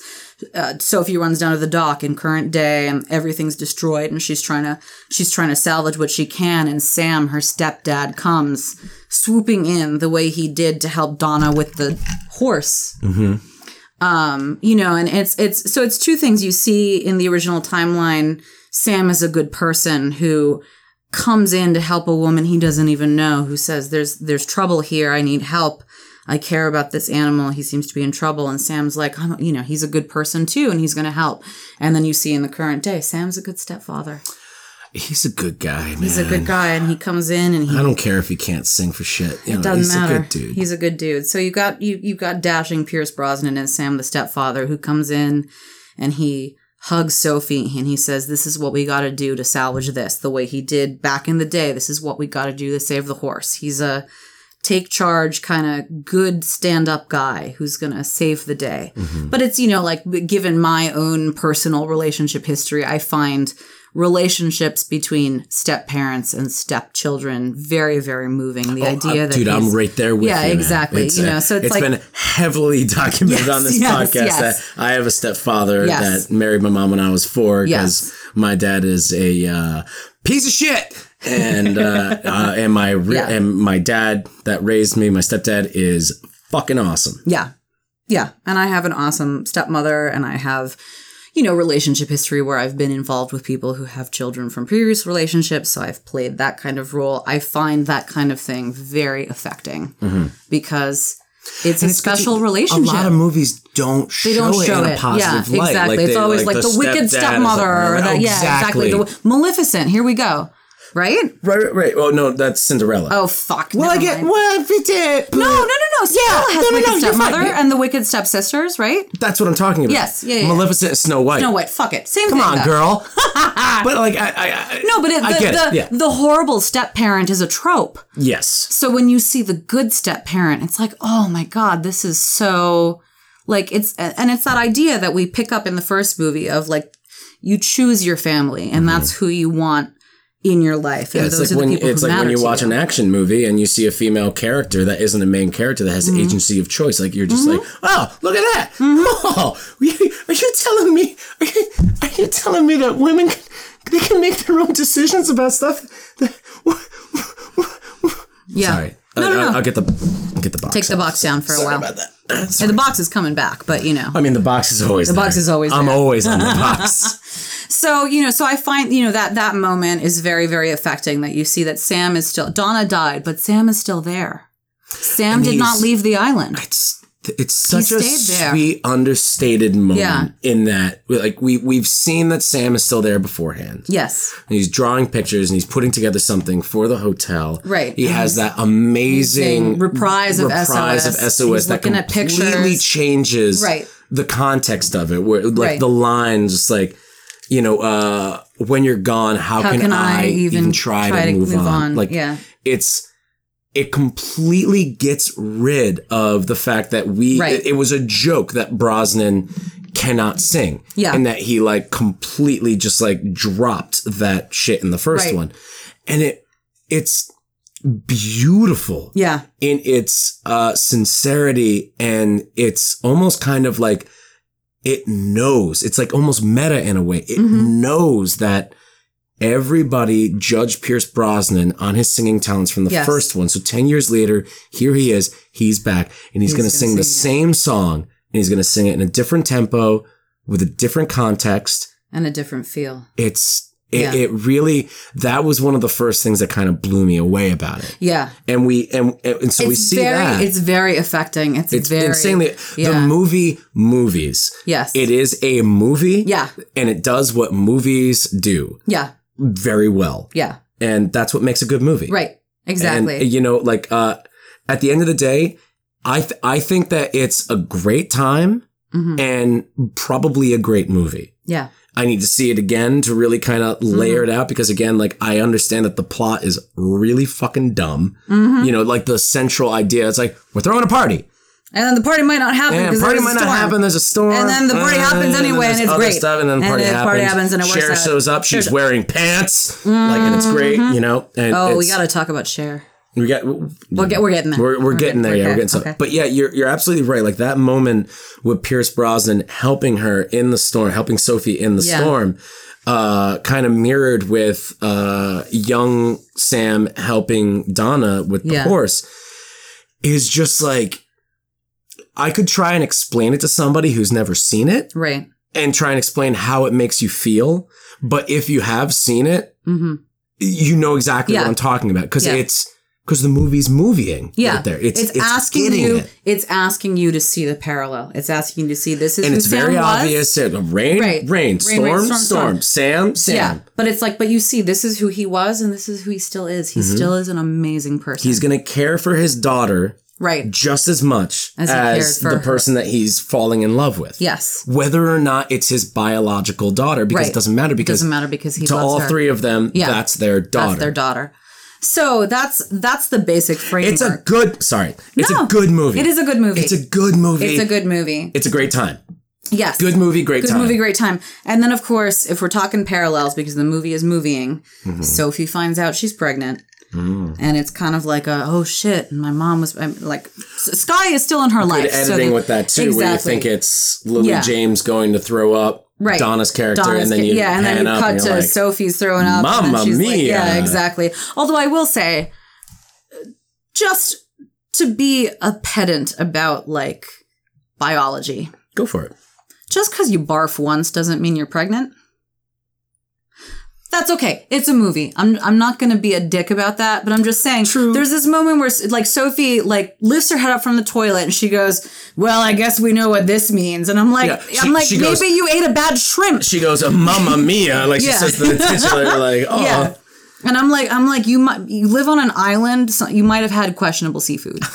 You know, that's really good. Actually, I was gonna say like as a man, I probably can't really speak to this, but like I would imagine that like after sleeping with 3 guys in the span of 3 weeks, and then a month later you throw up, and there's other things that the character probably knows inside their head, why hasn't that one thing that happens every month happens just yet? It should have kind of hit. That's one thing. So like there's other stuff. Right. With the Donna thing, you can figure out that maybe she had a sense, and then that confirmed it. Unfortunately, there's no ABBA songs about missing your period, so they couldn't really work it. Probably for the best. I mean, give it to me. I'll check it out. So the Donna thing, when Donna realizes she's pregnant, I can believe that because as you just said, there are other factors that she probably was considering, and then she barfed randomly. Sure. Yeah. With Sophie, that's movie stuff. Yeah. With Sophie, she barfs out of nowhere, and then she's like, "Well, that's that," and I'm like, "Are you sure?"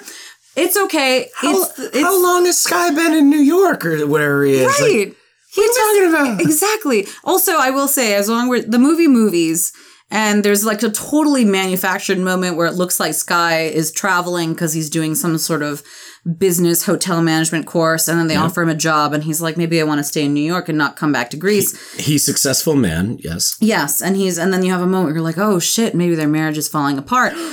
And then he comes back anyway, because of course he does. Because of course he does. Because it's a good movie. Exactly. He comes back, and of course he comes back the movie presents you with all of these problems where you're just like, oh no, I hope that doesn't happen. And then he's like, never mind, of course I'm coming back because I love you. Yeah, and let's all dance for half an hour. And then she like pukes, and it's like, oh my God, I'm pregnant.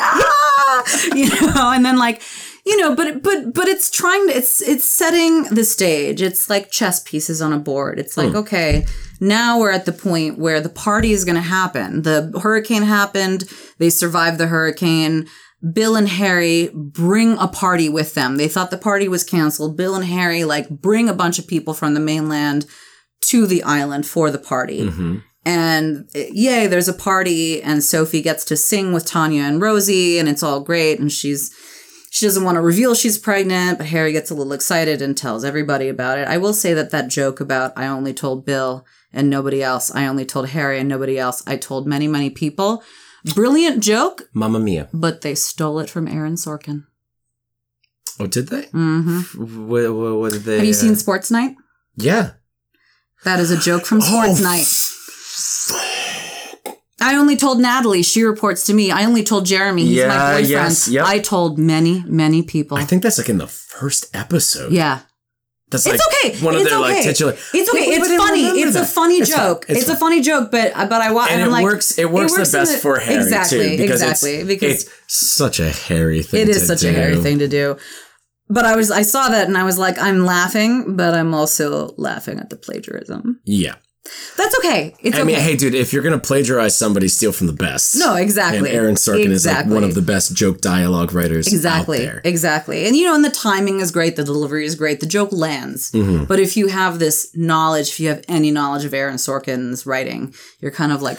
I'm actually kind of upset with myself that I didn't catch that because I am a big Sorkin fan and I love Sports Night. Sports Night is amazing. It's one of the biggest tragedies in the world. Mm-hmm.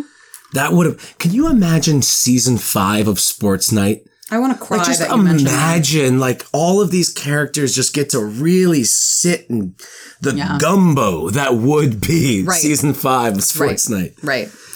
So, anyway, let's backtrack real quick and get on the actors that portray the 3 male leads because we talked on Lily James. Yes, we did, and we've talked about the Tanya and Rosie. Yes. So the actors that portray them, they don't necessarily look that similar. No, but they capture the spirit of these men. I think that Harry does it best. Yes, I think that Harry really kind of gets that whimsical, nonsensical, kind of like spontaneous, right? Like awkward but cute, kind of. Yeah. And who would have thought how they would figure out how to get Waterloo into the... Oh, of course. But it's brilliant. It works very well. It is brilliant. The Waterloo, that was the moment that I was trying to think of. Like, what happens with Money, Money, Money? It was Waterloo in the second film. It was Waterloo for me in the second one. Like, once Donna finally got to Paris, met Harry, they're sitting in the restaurant and they break into Waterloo and they're moving around. Mm-hmm. See, that's one of the things that I don't like about the first one is that it really doesn't have any idea of staging or cinematography in tandem with staging how to present a musical. Yes. In the sense of where things are and how it feels as where the camera is in tandem with where the characters are and what they're doing and what we're supposed to feel. Because the first film is straight up, you take the stage show and you try to put it on film, and that's always... It's silly. That's always a risk silly because stuff. Stages are static in a way that films are not. Mm-hmm. So, and this one, the second one, has a different director.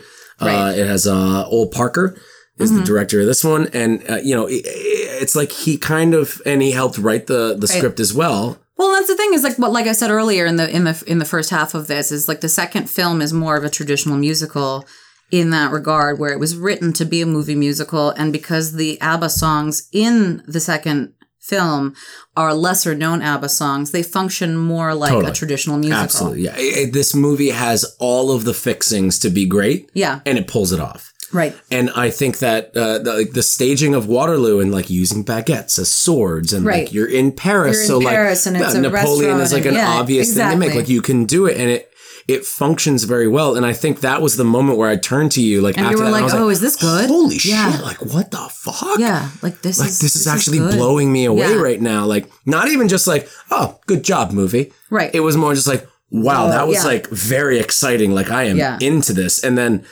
little did I know, the ending of it is just like we're gonna get love Harry. Young Bill is hot. I mean, Bill's character is designed weird to eyes, be a little bit, but I get it. Bill is just supposed to be, and I think we are supposed to pick this up in the first film as well. Bill is just like a hot Swede who shows up and he's hot and he's kind of fun. Representation of ABBA. Yeah. Who is a Swedish band. Which, here you go.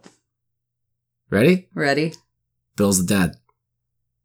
You know what? I believe that. Because the writer said that they wanted Sophie to be part Swedish because the character is not Swedish in the play. Right. But when they hired Stellan Skarsgård, who is Swedish, they made the character Swedish. Yeah. And they said it would always be good for Sophie, the main character, to have some Swede in them. Yeah. And so and that makes sense. They say that Bill's dad, but they also say like it doesn't matter. It doesn't matter. But I feel like they even, now that you say that, they tease it a little in the first film. Yes, they do. Because she says, I was named after this woman who helped my mother when she first moved to the island, Sophia. And Bill says, that's my aunt, Sophia, or my great aunt. And she only, like, when she died, she gave money away to everybody, and they gave Donna a lot of money and he was to like, be able to do the hotel. Right, and he's like, I thought only family. Yeah. And Sophia, we're talking about the woman who fucking cock-blocked Sam when he came back to get Donna. That's Sophia. That's Aunt Sophia. Aunt Sophia fucking ruined shit. But she's nice, and she took care of Donna when she was given birth, and it's very hard. Again, what we're talking about, chosen family. Hey, man, Donna has a troubled relationship with her mother, and Sophia, the bartender, quasi-mother figure, protective of Donna, told Sam to go fuck himself when he came back. Mm-hmm. That's the mother that she didn't have, who came to help her when she was giving birth all alone. Mm-hmm. On the island. Which is another thing in the first one. Meryl Streep, Donna's character, is like, it's like somebody up there is messing with me. Right. It's probably my mom. Right. And they're like, oh yeah, wasn't she crazy? And it's like some people have said like, well, that infers that her mom is dead. And I was like, no, her mom is absent. Yes. It's the whole thing about Sophie. It's like her one of her parents was always absent. Yes. Right. So. Right. Not a plot hole, no. Which, like, honestly, if you're going to look for plot holes in Mamma Mia, too. Why? Chill, guys. Why? Like, let's chill out. Have fun. Yeah, but it's also just like, if you're like, hey, I want to find a plot hole in a movie. Mm-hmm. What movie do I look for the plot hole in? Oh, right. Mamma Mia. Cher's character. It's fucking Cher. Yeah, who gives a fuck? It's Cher. Let's talk about... Just be a little fucking gay and get down with it. Can we talk about Cher? In a good way. Gay in a good way. Can we talk about Cher? Sam first. Younger Sam. He captures the spirit of Pierce. But best performance in the movie, second to Lily James, as far as like the younger, and her friends, like best male performance. Yeah. I think he's he was actually in. I looked up the one Steven Spielberg movie I have not seen, which I'm saving, War Horse. I haven't seen that. And I'll tell you why I haven't seen that. There are some movies that I don't see. No, I love horses. There's some movies that I can't see. You look on your face when you said, I love horses. Don't you disparage horses in front of me. You got really insulted. There are some movies that we talked about this before we even recorded. There's some movies that I don't watch because I know they're going to make me sob hysterically. Right. And sometimes I'm just not ready for that. What was the movie we were talking about?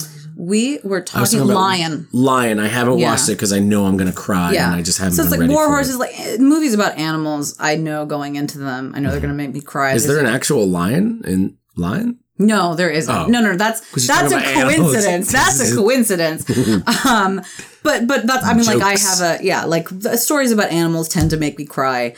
So that I know that's going to make me cry. This is going to sound crazy because it's not really a story about animals unless you want to stretch your imagination. But I know that there is a Winnie the Pooh movie out right now, the Christopher Robin movie. Haven't heard of it. No, I'm kidding. Like, it's everything. Yeah. If you've watched the YouTube video in the past 3 months, you know about Christopher Robin. Yeah. So I saw the trailer. I saw the trailer for that, and I was like, that movie's going to make me cry in an ugly way. I probably shouldn't see it. I'm actually pretty excited to go cry to that movie. I'm going to say a friend of mine saw it recently with his kid. His kid was like, I just want to see a Winnie the Pooh movie. And he was not expecting it to be as depressing. I mean, yeah, it's really fucking crazy when Piglet gets kidney cancer and he has to bring in the stuffed animal to the doctor and like, this is just an inanimate object. And he's just like, can you save him? Oh, dear. Spoiler alert for Christopher Robin. So War Horse, I want to see it. I heard about it when it was on Broadway. But I know that that's one of those movies where I'm just, if I have to be prepared to go into a movie like that, knowing that I'm going to be like, by the end of it. Right. So he's in War Horse. Who is he in War Horse? Young Sam. No idea. I haven't seen the movie. Haven't seen it yet. I haven't seen it. I just, I looked it up and I was like, me and Dee were walking through the mall and we were about to go see, Mission Impossible Fallout the other day. And I was just like, oh, he's really good in it. What else was he in? And she looked it up because she had just seen the movie The Darkest Minds, which is like this new like young adult novel adaptation that has a lot of like young white dudes in it. And so I was like, were any of these young white dudes in that movie? And apparently they weren't. But she was able to find out, like, this is the dude from War Horse. And I was like, that's the only Steven Spielberg movie I haven't seen. Which isn't true, too, because I haven't seen the ending of The Color Purple. Which I need to watch because I started watching The Color Purple and I was like, this movie is fucking me up. I don't want to watch it. And I stopped. And that was like 3 years ago and I haven't gone back. No, you got to go back and I have to go. Yeah. I have to go back. Yeah. But let's get back to what we're talking about. Cher. I love Cher. Cher is highly marketed. Yes. In all of the marketing for this movie. Yes. And she does not show up. Until half an hour before the end of the movie. Right. Which you think is like, oh, this is the end of the movie. But then the movie is like, oh, we're not done movieing just yet. There's a coda. Yes. Yes. So Cher, I'll say a couple things. Number one, fun trivia. In the original Mamma Mia movie, they wanted Cher to play the Christine Baranski role. And she said no, for whatever reason. She said no. She comes back in the second film to, spoiler, play Donna's mother, the one who told Donna, don't fucking come home if you're pregnant. Which Cher is only, I think, like 3 years older than Meryl Streep as well. Yes. And in real life, Cher and Meryl Streep are very good friends. Is that true? They've made a movie together. Oh, yes. So Cher just as a phenomenon, as an actress, as a singer, as a performer, as a public figure, she is tremendous. She has accomplished so much. She's reinvented herself and reinvented herself and reinvented herself. She's got a great voice. She's got a great personality. She understands camp. She understands her role as a performer. And she understands the Cher-ness of herself. She's great. And she's somebody I genuinely love. I think I said this to you at one point. I can't decide if I want her to be my really cool aunt or if I just want to be her, you know? From me, I'd say aunt. Well, yeah, I don't think you should be Cher. I don't think I could do it. No. I feel like things. if I tried hard with some intention, maybe I could do it. Or maybe not. You can tell me. You can be honest. You could probably do it. I could probably do it. Pull it off. I used to be able to do a decent impression of her. So. So she shows up in this film. I mean, and I'll tell you, like, I wasn't sure if I even wanted to see this. And then when I saw the trailer and I saw she was in it, that's when I texted you and was like, I mean, this was kind of the selling point of the movie. I was like, that, we gotta do something We're with this. We're making another Mamma Mia and Cher's in it. Like, that's the pitch. Yeah. And we were kind of sold on it at that point, and that was kind of our main reason of going. And what I'll give the movie credit for is, like, she only shows up in the last 30 minutes of the movie, and it's not like the movie was good enough that I wasn't sitting there looking at my watch being like, where's Cher? Where's Cher? Where's Cher? And then when she turns up, I'm like, here we are. Like, the whole time you're going there and you're like, oh, look, I'm going to this restaurant because I've heard really good things about the steak and I like steak. And you get to the restaurant and you're sitting there and you're waiting for the steak. Here, where's the steak coming? And the appetizers come and everything like and that. The drinks are great. Okay, I'm just getting ready for the steak, but all the appetizers are amazing. And you're like, oh, I came here for the steak. But the ambiance is amazing really and the lighting is great and the appetizers is great. The wine is fantastic and the servers are fantastic and the bartender's great. Boom. And then here comes the steak. And then all of a sudden the steak lands and you're like, oh, fuck, I had forgotten about the steak. That's right. And then the steak blows up. And the steak is perfect. And the steak's perfect. Yeah. It's cooked just right. Shows up at just the right time. Exactly. Wearing perfect pants. Oh, yeah. Perfect pants. Perfect everything. She shows up. So you see in the beginning of the movie that Sophie is considering inviting her grandma, Ruby, to the hotel party. And then in the 11th hour, she's like, nah, fuck it. Ruby was a bitch to my mom, whatever. Kind of a dick move, too, in my... Yeah. When I was first watching, I was like, I mean, send the invite. I mean, she'll come or she won't. And then what? She rips it up in front of Andy Garcia as well, whose name is Fernando Cienfuegos. Cienfuegos. Fuego is fire. Yeah, it's without fire. Because he lost his fire. Oh, when a woman my left him. God. It's great, right? It's great. It's so good. fantastic. Because we find out that this guy has just been here this whole time, right? And we don't know why, right? And he's like the new GM of the hotel, and he's smooth and sexy. And Tanya and Rosie come back, and they're like, "Oh my God, who is this guy?" And great line. Be still my beating vagina. Be still my beating vagina is really good. Tanya's line of when she first meets him and he says like the first words to them and she's wearing glasses so you can't really see her eyes, and she just like kind of authoritatively says like, have him washed and bring him to the tent. It's just like a great line. Yes. Got a huge laugh out of our crowd. It's a really well delivered, really funny line. So Andy Garcia, let's just talk about Andy Garcia just generally. I'm not going to go into his entire body of work, but Andy Garcia, he's great in the Ocean's movies. Yes. And he's good at being like he's the suave. You need like a suave mystery man, maybe that he's Latino as part of the story, but maybe just that he's suave and good looking and he'll charm you and he's a charming fucker. Yeah. Have you ever seen The Untouchables? No. The Brian De Palma, Kevin Costner joint. No. Great movie. You should check it out. And that's one of the first like Andy Garcia joints where he's The Untouchables is like Kevin Costner, Sean Connery, and these other two like nobody knows who they are. Mm-hmm.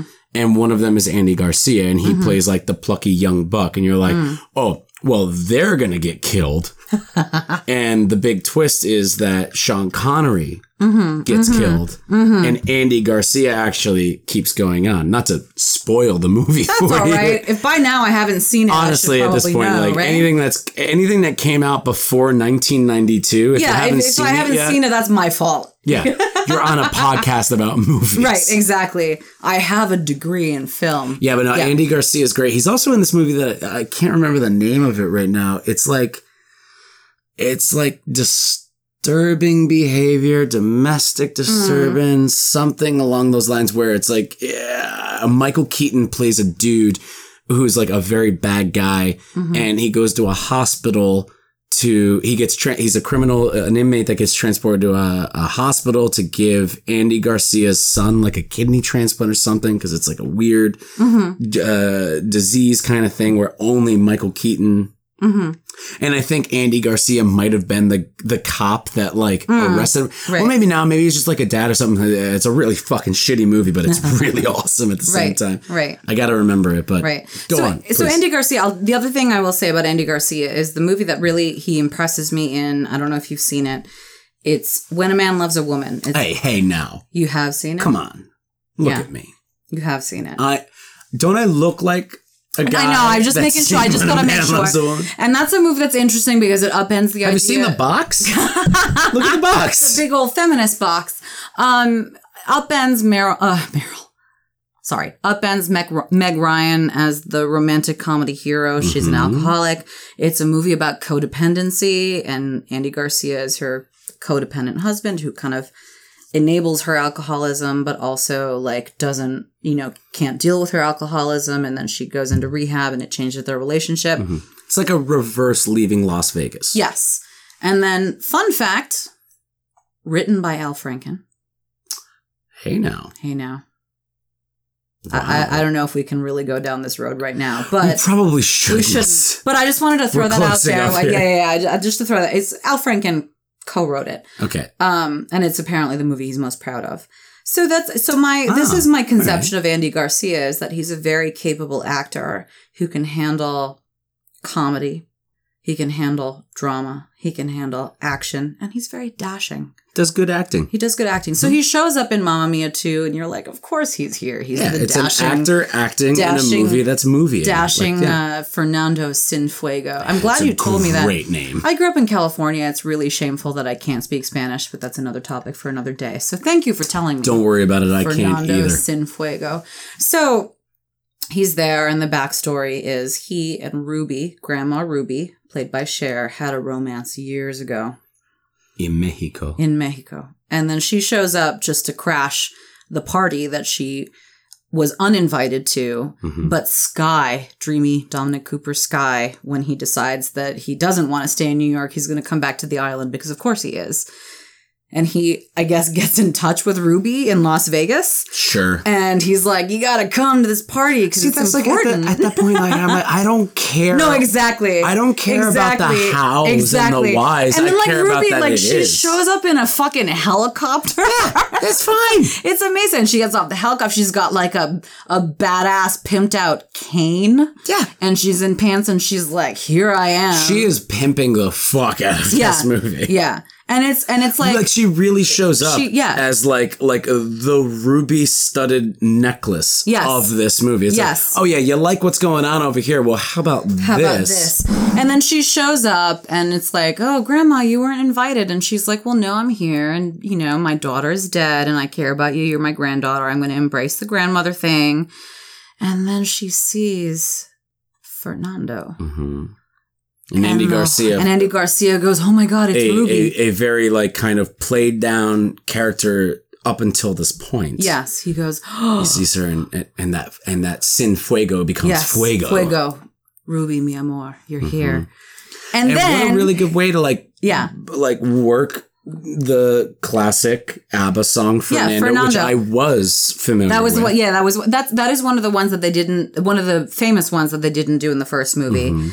And they brought it in, and it's one of those things where it's like it's almost shoehorned, you know. Yeah. Like she sees him, figured out a way to get it in. It's like we've only known him as Señor Sinfuego up until now, and then she sees him and she goes, Fernando, and I'm sitting there in the theater, and I don't know if you saw. I looked at you and I was like, oh my God, oh my God, and then they do Fernando, and it's just so sublime. It's perfect. It's perfect. Like, it's a movie that would have been based on a stage play that was just, trying to put out as many ABBA hits as they can. Right. And kind of loosely connect it. Right. To everything. It's like, well, they're basing it off of the ideas of other people. Right. Let's execute it. This one, they're coming up with storylines and story beats to try and make the songs connect tangentially to what's happening.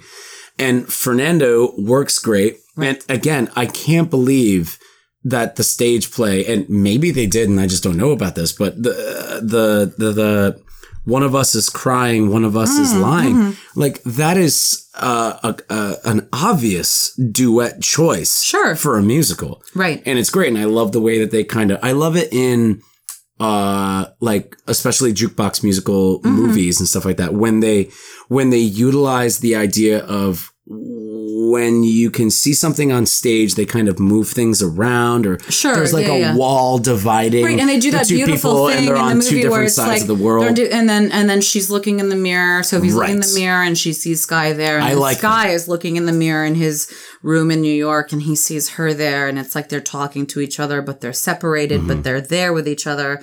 Yeah, I get what you're saying. It's like that is the most beautiful way to take a concept that would work on stage and translate it. That's a success when you take a stage concept and you can translate it to film that way. Absolutely. And that doesn't always work, you know? Nope. It doesn't. Have you ever seen the movie Mamma Mia from 2008? Yes. Yeah, they try that. It doesn't really work out too well. No. But then Meryl Streep is singing and wearing overalls, and it's you're fine. like, whatever, fuck it, I don't care. Good. Right. Yeah, but that's but that's part of what makes the sequel so breathtaking to me is that it shouldn't work. This sequel shouldn't work. It's a dumb idea. It's a cash grab. But everybody came back. And that's the thing. Donna's dead. You get young Donna in Lily James and you think, oh, fuck, Meryl Streep's not coming back. And then... Yeah. And then she does. For only a couple of scenes because, and you think at first like, oh, maybe they couldn't get her. Right. And, they just got her for one thing. Same thing I thought with Dominic Cooper. I thought, they'll just get him for one scene, song, have and him then sing whatever. a song. And then he shows up. But then he comes back, and then Meryl comes back. Right. And that's the thing that beautiful... But then she comes back again, like in the credits, and you're like, oh, wow, this is like an actual plot device. This is a thing. It's a passing of motherhood. And it's... Right, exactly. And so that beautiful montage when Meryl does come back and sings, My Love, My Life, and it's that cutting back and forth between young Donna, Lily James, giving birth to Sophie with Sophia, the troublemaking bartender, and then Sophie baptizing her son, and Meryl is there. Meryl as Donna is singing this song, and this is when I was like, I hope I'm not going to cry in the movie. That was when I was crying. Right. And it's because Mike Burge is a crier. I'm a crier. I'm a weeper. Yeah, exactly. I weep. I'm sympathetic. But it's empathetic. Like, and like as me with my history, my mother passed away when I was 12. This kind of thing I'm a sucker for. This whole, the mother-daughter relationship, the passing of the torch, like now you're a mother too, and like as a celebration of womanhood that both of these movies are, it's about these three men that came into Donna's life and how they affected her and how they changed her life. But then it's also about how Sophie changed her life as the daughter that came to her that she wasn't expecting. And the love of her life, the love of Donna's life is kind of Sam, but it's really her daughter. Mm-hmm. And that's, you get a little bit of that in the first movie, and they really, really hammer it home in the second movie. It's like, this is a story about Sophie and Donna. And then there's this other great stuff about chosen family and friendship and stepfathers and first love and all this shit. But it's like, it's really, at the end of the day, it's about mothers and daughters. Mm-hmm. And it's just so affecting. And it's like the most judicious, beautiful use of Meryl Streep in this one song where you're just like, you weren't expecting her. You've gotten this far in the movie. Cher's arrived already. You're like, all right, Meryl. As she does. Yeah. As she does. You're like, Meryl's, what we get. Donna's dead. We're not going to see Meryl. And then she shows up and you're just like, oh my God. So it's a good movie.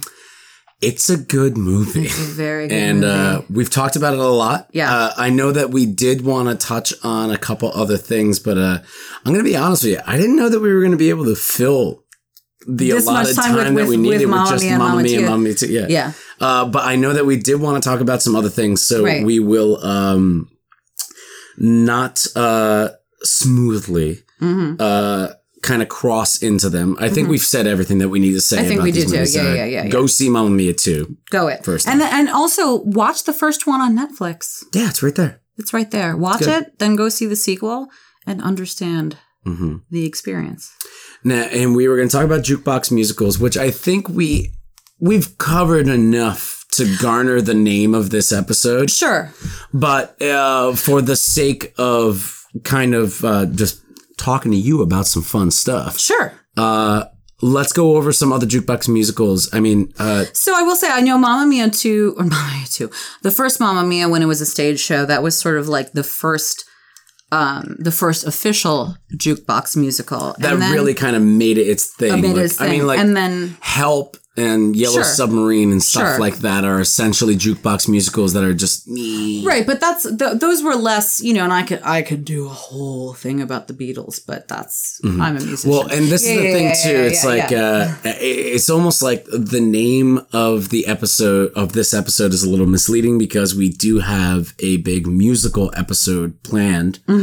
Coming up that's going to talk about stuff where some jukebox musical-esque stuff like Tommy or The Wall is going to be in play. I think like as far as like Mamma Mia goes. Right. Well, so it spawned things like Jersey Boys, which is like the story of Frankie Valli. Totes. It spawned things like, I think there was a musical just called Motown. And it was just like, here's the story of Motown. And it was a lot of stage play action. Yeah, it was like, here's the Jackson 5 and here's, Diana Ross and the Supremes. And, and the appeal of these these musicals, I get it, is like you show up to a thing and you know that you're going to see a bunch of songs and that's fun. And there's maybe a thin plot that goes along with it. But as stage plays go. But the idea of the concept of the jukebox musical is, the plot is almost incidental. And I will say this, and we're going to talk about Moulin Rouge because we have to. I mean, I think that's the big elephant in the room. And I've been saving this. I haven't said this to you outside of today. Okay. I don't like Moulin Rouge. That's fine. Okay. Bad people exist. I'm okay with it. So, I mean, like, I came up, I was a theater kid, whatever. Moulin Rouge was a big deal. There's a certain iteration of theater kid who, we loved Rent. We loved I can already tell show why you tunes. don't like Moulin Rouge. Exactly. And it's a little too, I stopped being a theater kid after I turned into a film kid, which is maybe not that big of a difference. But I'm a little too cynical. We talked about The Armor earlier. I'm a little too cynical for that sort of thing. Mm-hmm. Baz Luhrmann, I have a love-hate relationship with. Moulin Rouge, I can appreciate what was significant about it. I can appreciate the artistry behind the story. I can appreciate the music choices. Like, if we're going to talk about it as a jukebox musical, brilliant soundtrack. I will give it that. I mean, that's Brilliant kind of soundtrack. inarguable. Yeah. How they utilize all those exactly. different songs into context of the story. And it's funny, I was just visiting a friend in Boston, and Boston, the thing about living in Boston is you get the Broadway previews before they end up in Broadway. So there is a Moulin Rouge stage show that is in previews in Boston that is going to end up on Broadway shortly. And she saw it, and she's like, it is fucking good. Ooh. So that's something to look forward to. Moulin Rouge is a brilliant soundtrack, brilliant casting. I will give, I want to give it the credit it's due. The plot is a little too much for me because I'm a cynical, miserable, horrible person. I mean, I'm not going to comment because we also do, besides the musical, when we have a Moulin Rouge episode coming up as well.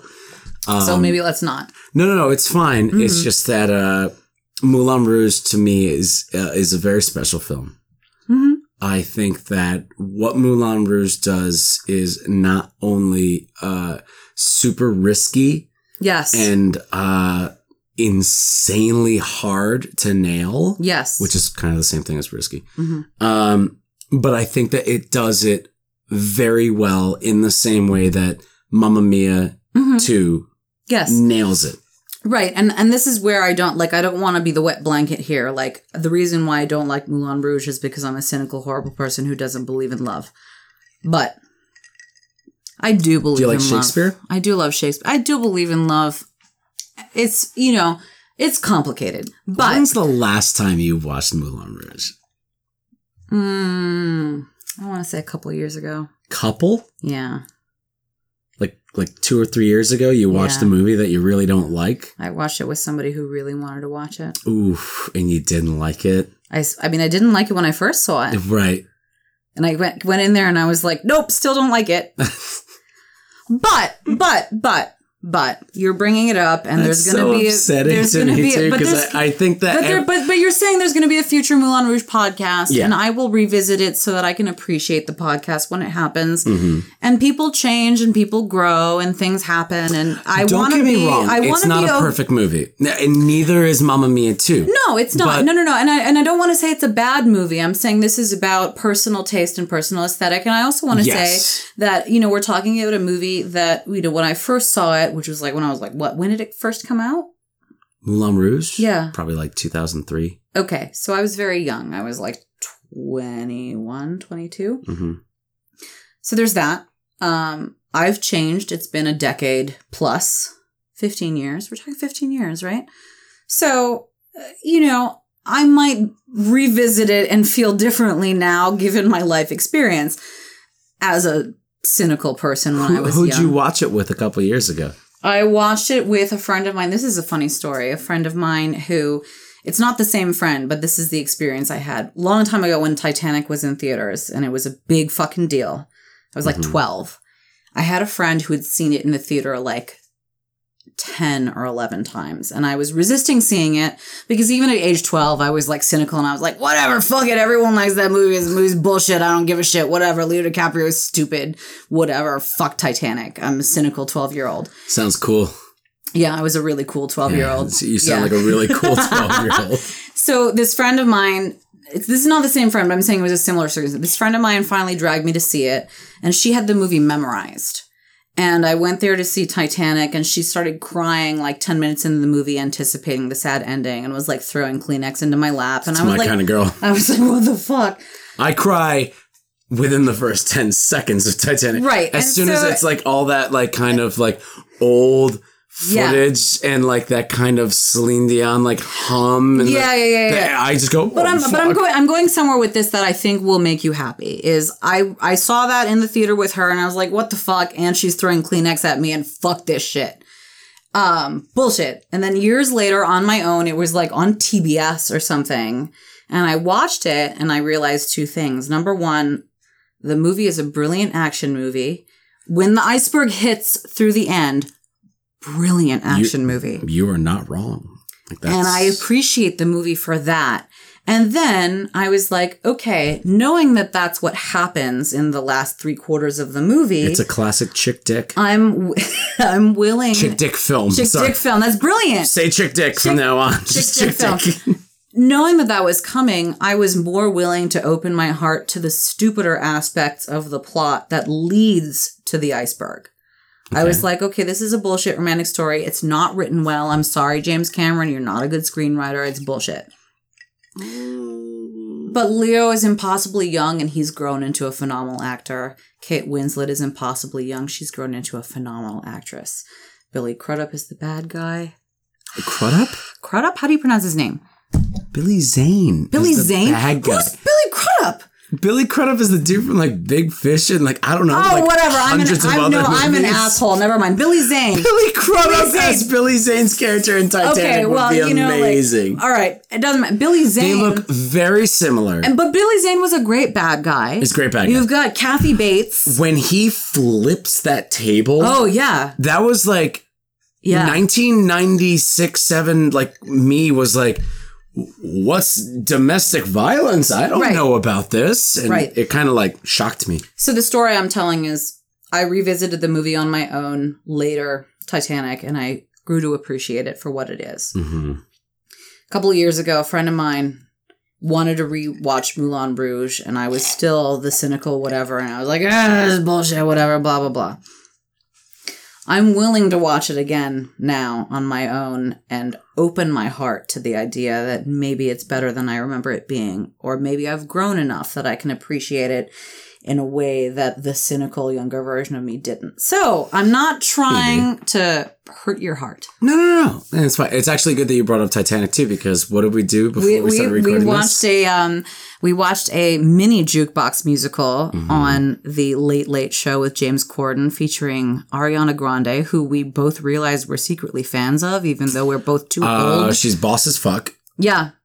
Yep. And she's got a brilliant voice. She's very charismatic. She does great impressions. It actually got posted yesterday. It was so fucking timely. It was so timely. It's a really good version of like when you take a movie that's not a musical and you try to put a jukebox musical mentality to it. They did a great job. It's a perfect example. I heavily recommend people watch it. It's like 4 minutes long. Yeah, exactly. Go watch it. James Corden is adorable. Ariana Grande is fantastic. She does her Celine Dion impression at the end, which she's very good at. Mm-hmm. So it's, I'm open to the idea that I can revisit stuff like this and be less of an asshole about it. That being said, musicals are touchy. Yes, they are. They are, especially jukebox musicals. And so jukebox musicals. So remember the other day you asked me what other jukebox musicals can you think of, and I said, look at Bride and Prejudice. And I said, I don't like Bride and Prejudice, but look at it. Mm-hmm. So this is my thing. It's like I have complicated feelings about musicals. Let's just put it that way. Yeah. But Bride and Prejudice, I gave it to you to watch. We've talked about Bollywood movies in general, and I'm going to try to get you a little bit more fluent in the language of the Bollywood movie. Yes. And this, I think, is a good entry point. It is. I watched Bride and Prejudice last night to get ready for this podcast because I had, like you just said, I had asked you, hey, what jukebox musical should I check out that I probably haven't seen that you might want to bring up? Mm-hmm. And as we have already stated in this episode, we've already covered enough time to be able to fill an episode, and now we're Sure. like, well, now we're just stretching it. So Sure. anybody that came here for Mamma Mia, if they're still around, hi. But I watched Pride and Prejudice, which is what? Like, it is a fusion, international, Indian American, British, directed by Gurinder Chadha, who directed Bend It Like Beckham, adaptation of Pride and Prejudice, starring Aishwarya Rai, who for a while was the it girl in the Bollywood film industry. She's a former Miss World or Miss Universe, I can't remember. Beautiful woman. Was the thing for a while. Has the guy from Torque in it. Yes. Which I really liked. Yes. Has Naveen Andrews in it. I know, right? So, it's an adaptation of Pride and Prejudice. And it's a very straightforward in some ways. And and I'm glad you liked it. Made in 2004. Yes. Very important. Yes. It is almost 15 years old. Yes. It is. I had a great time watching I'll put it out there. The reason why I don't like it isn't because I'm an asshole, although I am an asshole. It's because I don't like Aishwarya Rai, but that's my own personal whatever. And we were talking about that earlier too. It's like if I had to say one thing negatively about my experience watching it is that I found the quote unquote Elizabeth character of Pride and Prejudice, which I think her name is Layla. It's like something like that. I found her to be a little standoffish physically, where it's like I'm looking at her and I'm like, I don't know if I want to like this person, right? Because they're almost like too pretty, but like kind of fake pretty. Yes. You know, like you're looking at them and you're like, I feel like there's shit on there. I'll put it out there. She's not a great actress. And I want to say, I don't know if there are any Indian Bollywood aficionados who listen to the Story Screen podcast. If there are, hi. If they are, hi. And if they are, you hate me now because I'm saying I don't like Aishwarya Rai. I mean, is she like... What is she to like? So she was, Indian Bollywood culture, she was a big phenomenon because she's like, is she Nicole Kidman or is she like? She's like Julia Roberts. She's they used to call her the most beautiful woman in the world, and that's complicated. And this is a road maybe we don't want to go down, but like she's beautiful. Well, this sounds like a separate podcast to have. Yeah, it's like but she's fair skinned for an Indian person, and there's complicated colorism reasons why people think she's beautiful because of that. She's not beautiful. I don't want to say that she's ugly. That's not what I'm trying to say. I don't think she's a great actor. I mean, she's definitely not ugly. No, she's not. She's not a great actor, but for a while it looked like she was trying to be a crossover star. There were rumors that she was going to be a Bond girl. It didn't happen. But it looked like for a while with this movie, it looked like she was trying to make an effort to be a crossover performer. And it didn't quite happen. Right now, I would say that Priyanka Chopra, who was on Quantico on ABC for a while, got canceled recently, which is okay. It was a bonkers show. Wasn't going to last. But she successfully crossed over. She's a big star in India, and she came over here, had a hit TV show for a while, was a guest at the royal Prince Harry, Meghan Markle wedding. She's like besties with Meghan Markle. She's engaged to Nick Jonas right now, so like whatever that is. Jesus. So, yeah, I know. That's a whole whatever. But she's succeeded in that whole crossover concept. She's also a former beauty queen. She would be cool as a Bond girl. But I'm just saying, but that's 10 plus years on from when everyone was saying that about Aishwarya Rai. I don't think Aishwarya Rai is a great actress, but I think for the character that she was playing in that adaptation, it's probably okay that she's not, because she's supposed to be a little standoffish. She's supposed to be a little difficult to like. I was talking to you, we were talking about this earlier, that's why I like it. Cause I'm not a big fan of the story of Pride and Prejudice. I've never read the book. I've never seen the big BBC the famous miniseries with Colin Firth. The launch of Colin Firth. Yeah, I need to. Yeah, not a big fan of the Keira Knightley one, which Bend It Like Beckham. I know. There's like a little full circle thing going on here. Really weird. Yeah. But this is, I think that the Like the idea of like the old hierarchy of like, oh, marry your daughters off to be able to gain profit and land and There's stuff like that. There's a clear parallel to the traditional notion of Indian arranged marriage. It's really cool, and I don't need to explain it to anybody who has half a brain. There's a very clear parallel there. You know, and that's cool. That's cool that they found an organic way to bring that into the story. It's not shoehorned in there. It's a logical thing. Like, that's the whole thing, is that it's so organic that it's like, it's almost as if like an Indian director decided to make Pride and Prejudice now, like in modern times, and didn't even have to try and make it fixate because those institutions still exist. It's amazing. Yeah, it's really cool. It's topical. Right. It like kind of charged my battery a little bit. Yeah. When I was watching, I was like, wow, like this is like energetic. Because one thing about like Bollywood or like Hindi film is there's a lot of colors going on, and sound is very important. It's a very it's a sonic experience, type of filmmaking. Yeah. So that, you know, so as a jukebox musical, Pride and Prejudice is that in a roundabout way. It uses songs that were contemporary pop songs on Indian radio. So it is a jukebox Which I was getting confused about. Yeah, exactly. Because I was watching it and I was like, well, I've never heard these songs before. Because but they existed, right. Yeah. I won't lie. Some of the songs are original. I don't want to say that it was entirely 100% absolutely, musical, but there was enough of that in there. Even Moulin Rouge had one original song. Come on, May. I remember that. So yeah, exactly. Yeah. So, but yeah, it's, you know, like it's the concept of the jukebox musical is fascinating because it asks you to recontextualize songs that you already know. Totally. In the concept of the story. And Absolutely. This is Mamma Mia, the original did that pretty well. Mamma Mia 2 does it better because it's asking you to look at lesser known ABBA songs. But that's the whole, like, if you want to boil down what is appealing about a jukebox musical, it's that it's asking you to think about songs you already know, but apply them to a story. And if you do it well, you get a Mamma Mia 2.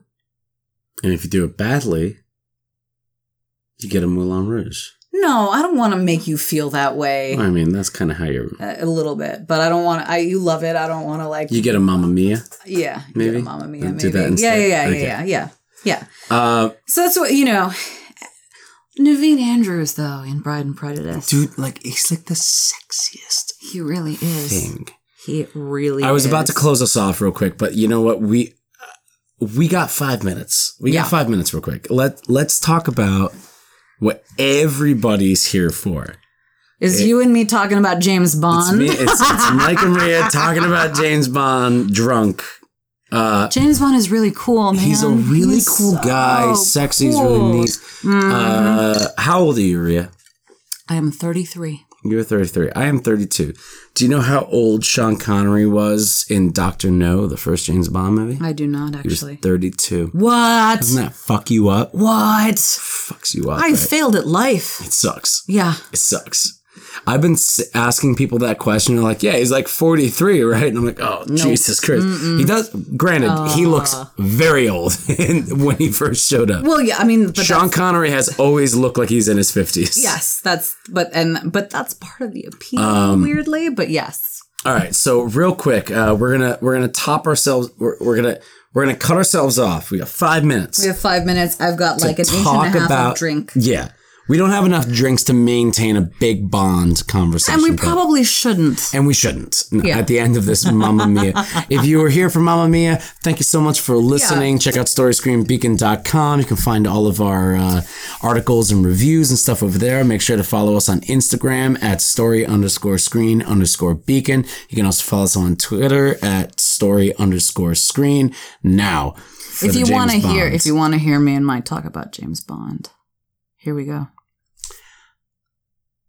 Lot of stuff going on right now. We already know that Daniel Craig is playing Bond in Bond 25. One more time. Because of course he is. He's not going to just hand off 25 to somebody else. No.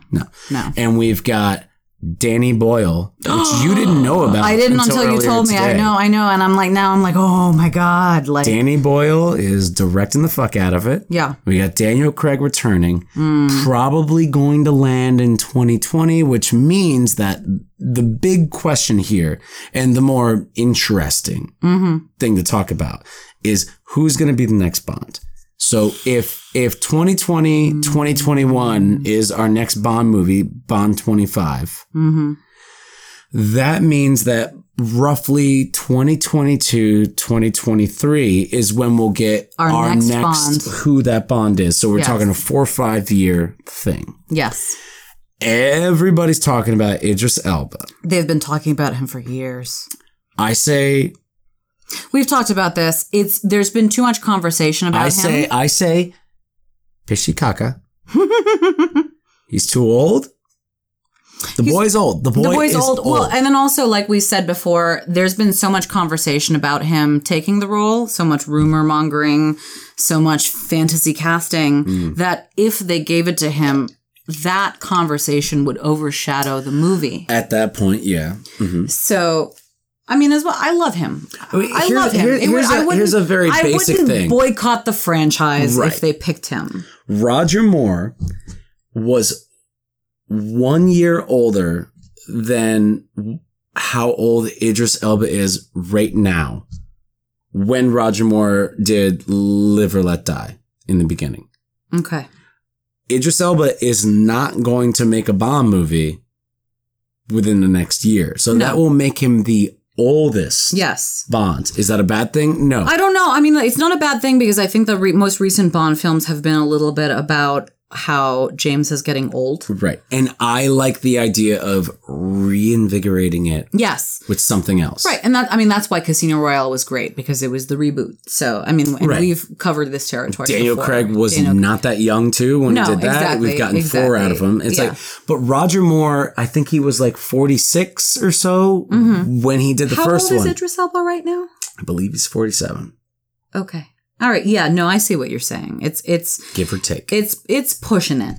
Look, we're not getting the next Bond movie for another 4 or 5 years. Yeah. 4 years being polite. Yeah. So 47-year-old Idris Elba is going to be 51. Yeah. No. I see what you're saying. These movies are not made at the same tandem as they were before. When Roger Moore came in at 46, they were making these movies every 2 years on the 2 year. Yeah. So he got himself in like 8 Bond movies. He has the most Bond movies. He's the longest running Bond. Right. Yes, yeah. But there's definitely a point in there when you get to like Octopussy or For Your Eyes Only, where you're like, dude, you're in your 60s. What the fuck are you talking about? Yeah, like stop. It's weird. Yeah. Yeah. And no, I agree with you. I don't want the first Bond to like be that. Yeah, no, I agree with you. Where are we at here? All right, we got another 2.5 minutes. All right. No, I agree with you. So who do you want to be the next Bond? Okay, real quick to just get it out there and allow the conversations to happen. I have 3 picks. You do. I have 1. I have 2 for representation, funness. Yes. As I like to call it. The funness of representation. The funness of representation. Creating equality between people and gender. Yeah. Yes. And I have 1 like kind of a standard, which I think would be just enough that it's cool. Okay.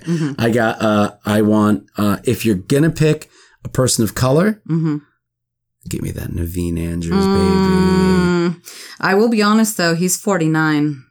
I don't care. You don't care. You'll let it happen. It's the same thing. Yeah. It's the same thing with Idris Elba. It's just that, can we be fair? Naveen Andrews is 49. Idris Elba is 47. Who looks younger? Oh, no, I see what you're saying. You see what I'm saying? I do see what you're saying. I think that he could handle it. Naveen is so dashing. It's like, if we're going to go for person of color, I'd rather go fucking wacky out there. Like, that's actually really fun.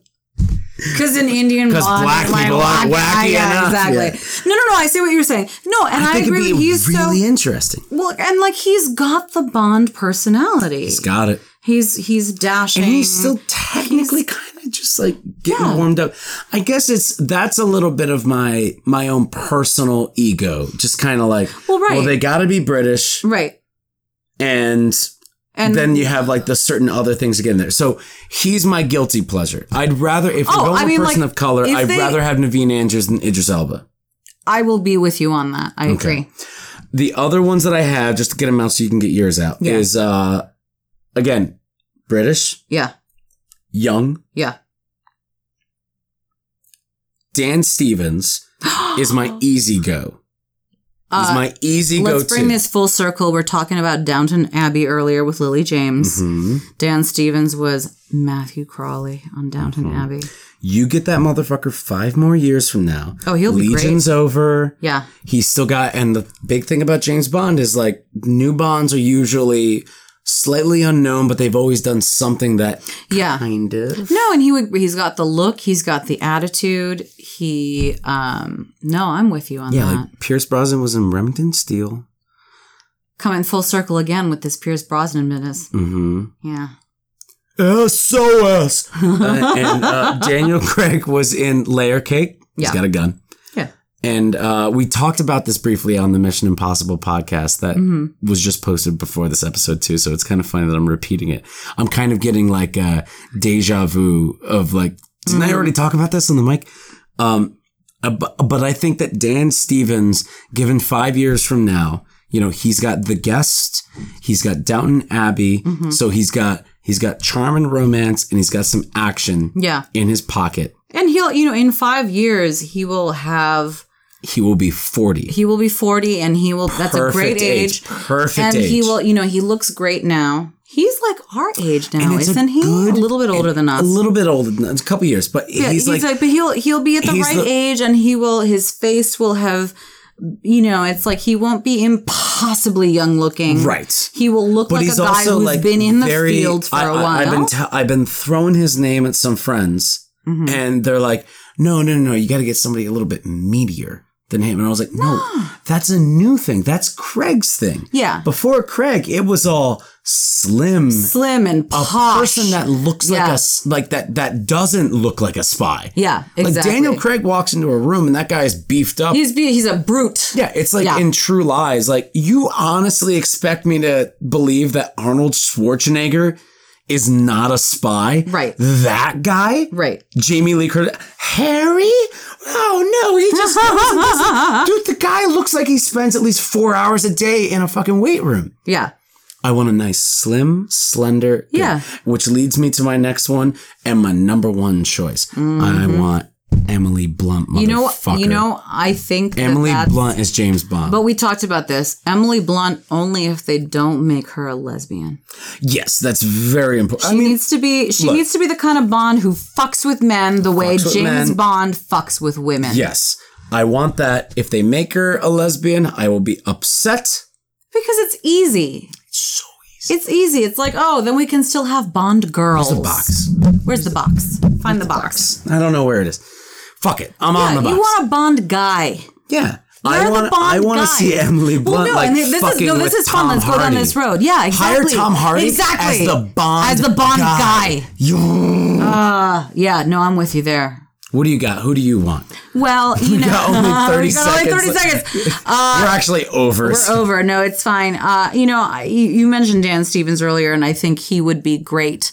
You know, it's funny. I don't know if I've thought about this enough because when I think about James Bond, I do a lot of research into who they've considered to be James Bond, and you know, like they considered Hugh Grant, they considered Colin Firth, they got Pierce Brosnan. They considered Liam Neeson. Like, who is the young Liam Neeson right now? That's my question. Dan Stevens. Then maybe. Or I guess the guy that played Liam Neeson's character in Taken. Yeah, fuck it, whatever. Who cares? I mean, you know, so that's. We get so mean by the. I know, it's serious. We're so polite to everybody. Yeah, and then we're like, fuck that guy. I mean, like Naveen Andrews. I would love to see him in that role, but I feel like if it was a decade earlier, it would work better. I think we're working up against the age thing. The age of Idris Elba being 47 and Naveen Andrews being 49 is, I find Naveen Andrews as a person of color being cast as Bond way more interesting than Idris Elba as a person of color. So I'm gonna go down a weird road because we've talked about Dev Patel. And you talked about maybe Dev Patel is the villain. I'm saying He'd make a great Bond I'm villain. saying maybe Dev Patel is Bond. Sure. Yeah. Because we've got you know he's young, tall he's enough. tall, he's young. He got beefed up for Lion, which you I need to don't see know when you're if ready to he's cry. got- But he doesn't need to get beefed up. We talked about we don't need a beefy No, Bond not beef. necessarily, I'm you more know? thinking like he's got a way of charm. Yeah. But I think that everybody that I named, Naveen Andrews, Emily Blunt, Dan Stevens, they've got charm on the download. What do you got? So here's my generic white guy pick for Bond. Oh, give it to me. Jamie, I love white people. Jamie Bell. Billy Elliot, Jamie Bell. Yeah. He's grown into a fine young man. And he's just that much under the radar. Yeah, that it wouldn't of be like popular culture that if they gave it to him, it wouldn't be like, like, look, oh my God, Tom Hardy's not getting Too it. easy. Michael Fassbender's not getting Too easy. Too easy, too popular. Although I will be cool with Michael Fassbender being Bond as long as Steve McQueen directs. Fair enough. So I'm going to go on the record. I'm going to say Dev Patel as my under the radar if you want to cast a non-white person. I dig that. I think that's an interesting choice. I'm going to say for white guy, although I'm with you with Dan Stevens, I'm going to say Jamie Bell. Yeah, Jamie Bell. Jamie Bell would be interesting. Great. I'd be excited to see that movie. Yeah. Because I'll be honest, I don't think I've really seen Jamie Bell in anything since Billy Elliot, which maybe means I've not stayed in touch. He's fucked around. He's voiced Tintin in the animated Tintin. He played the Thing in Fantastic Four. He did, yes. Now I remember that. He was recently, just this year, in what was it? Film Stars Don't Die in Name of British City or something like that. I can't remember. Right. Movie looks really good. I haven't seen it yet. Yeah. I think he would be great. I think he would be great. He would be a little bit of a sentimental favorite because, by the way, Billy Elliot is a fantastic movie. Jamie Bell is amazing. Yeah. And Billy Elliot is a great movie. Yeah. And I think that he would be a very good choice for Bond. But I think Dan Stevens should be our front runner. I don't I probably assuming they're going to go with a white guy. I probably have the same feelings about Jamie Bell as I do about Dan Stevens, where it's like, give him a couple more years and maybe go for it. But Jamie Bell is also like that kind of Michael J. Fox kind of thing that we were talking about, I think, off mic before, where it's like he's not really aging. Like he's and that might be good for a Bond or it might be bad. Interesting conversation. Yeah. What about Lady Bond? What do you got? You got your person of color. You got your white. I got my white guy. Lady Bond. Come on, man. Lady Bond. I mean, Emily Blunt is just like Saoirse Ronan. Yo, I love her. She is. Yo, are you serious? Saoirse Ronan. Think about that. She's a little popular. Think about that. No, but think about her in 5 years. Right. When she's not like the fresh face ingenue, and she's a little cooler. She's a little more jaded. She'll be our age. 5 years from now, she'll be our age. She's kind of really well known. Yes, I mean it would be, which is a big one for me. I don't like well known, which is kind of why Idris Elba gets out. Yeah, no, I agree. Naveen Andrews is known on like certain scales. Yeah. But she is ballsy as fuck. And she is talented. Not British, though. No, but Pierce Brosnan wasn't British. Enough. He's Irish. Saoirse Ronan is Irish. I know, but I'm just saying. Yeah. I guess you're right in that. Good. Yeah. I mean, don't get me wrong. They announced that, and I'd be like, holy shit. Yeah. We're not boycotting this franchise no matter who they pick, unless they pick like... I'm going to be writing about Atonement. Yeah, exactly. Hold on a fucking second. Yeah. I was trying to figure out the other day with a friend of mine, Cabot. You know Cabot. I do. My friend Cabot. We were trying to talk about that movie where James McAvoy and Keira Knightley fall in love. Atonement. And we couldn't remember the name of it. But I was like, that's the one that Lady Bird's in. What about James McAvoy as James Bond? Too well known. Same thing. Look, don't get me wrong. Get Hugh Jackman in there. I don't care. I don't care how old he is or how well known he is. He would fuck that shit. He's too Australian. I don't care. Okay, fine. Nah. I wouldn't boycott the franchise, but I'd be a little mad. What about Dave Bautista? I'd be really mad. Zoe Saldana? I would be less mad. That's interesting because that's where you got the woman and you got the person of color. She's cool. I like her. A black woman. A black woman. Viola Davis? Viola Davis is Bond. Viola Davis as M. Oh! Yes! Holy shit! We've cast Did it! you just get on that? Yes! Whoever's making the next Bond movie after Craig, Viola Davis as M. Holy shit! We just did it for you. Viola Davis as M. Michael Rooker as James Bond. Okay, that's the end of this. We've gone on long enough. We've gone on long enough. Thank you guys so much for listening. We've already given all of our plugs and stuff like that. Go on our website, buy a fucking t-shirt. Make sure if you live in the Beacon area, definitely go to Stock Up and get yourself a sandwich. Stop by Quinn's and get yourself a beer. And if you're really looking for some awesome wine beer, head on down to Hudson Valley Brewery. Our beautiful, beautiful, beautiful friends and partners over there are making some of the best stuff that you ever had. It will blow your mind. It will. Rhea, thank you so much for joining me. Thank you so much, Bert, for having me. Do another James Bond episode. Obviously, we have to because we're just this is all we can talk about. And we will also be having some more episodes coming up. Stay tuned. We have our Quentin Tarantino podcast miniseries coming up real soon. That is going to be a lot of fun. We've also got a Strong Women podcast coming up. Dude, it's going to be really good. Do you want to? Do we want to tease it right now? Tell them what the movies are. If they've made it this far. The movies are, we're going to be talking about Dirty Dancing. We're going to be talking about Ever After. We're going to be talking about Clueless. And we're going to be talking about When Harry Met Sally. All in episode 3 of Strong Women podcast, where we are discussing strong women in romantic films.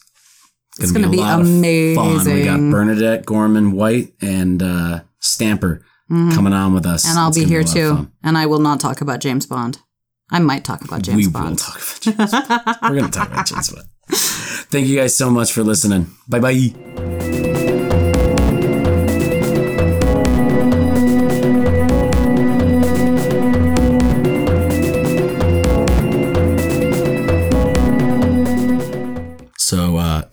Sound check mic. Sound check mic. Sound check Rhea. Sound check Rhea. I thought you were talking about the microphone. Sound check Rhea. Classic mistake. All right, yeah, that's good.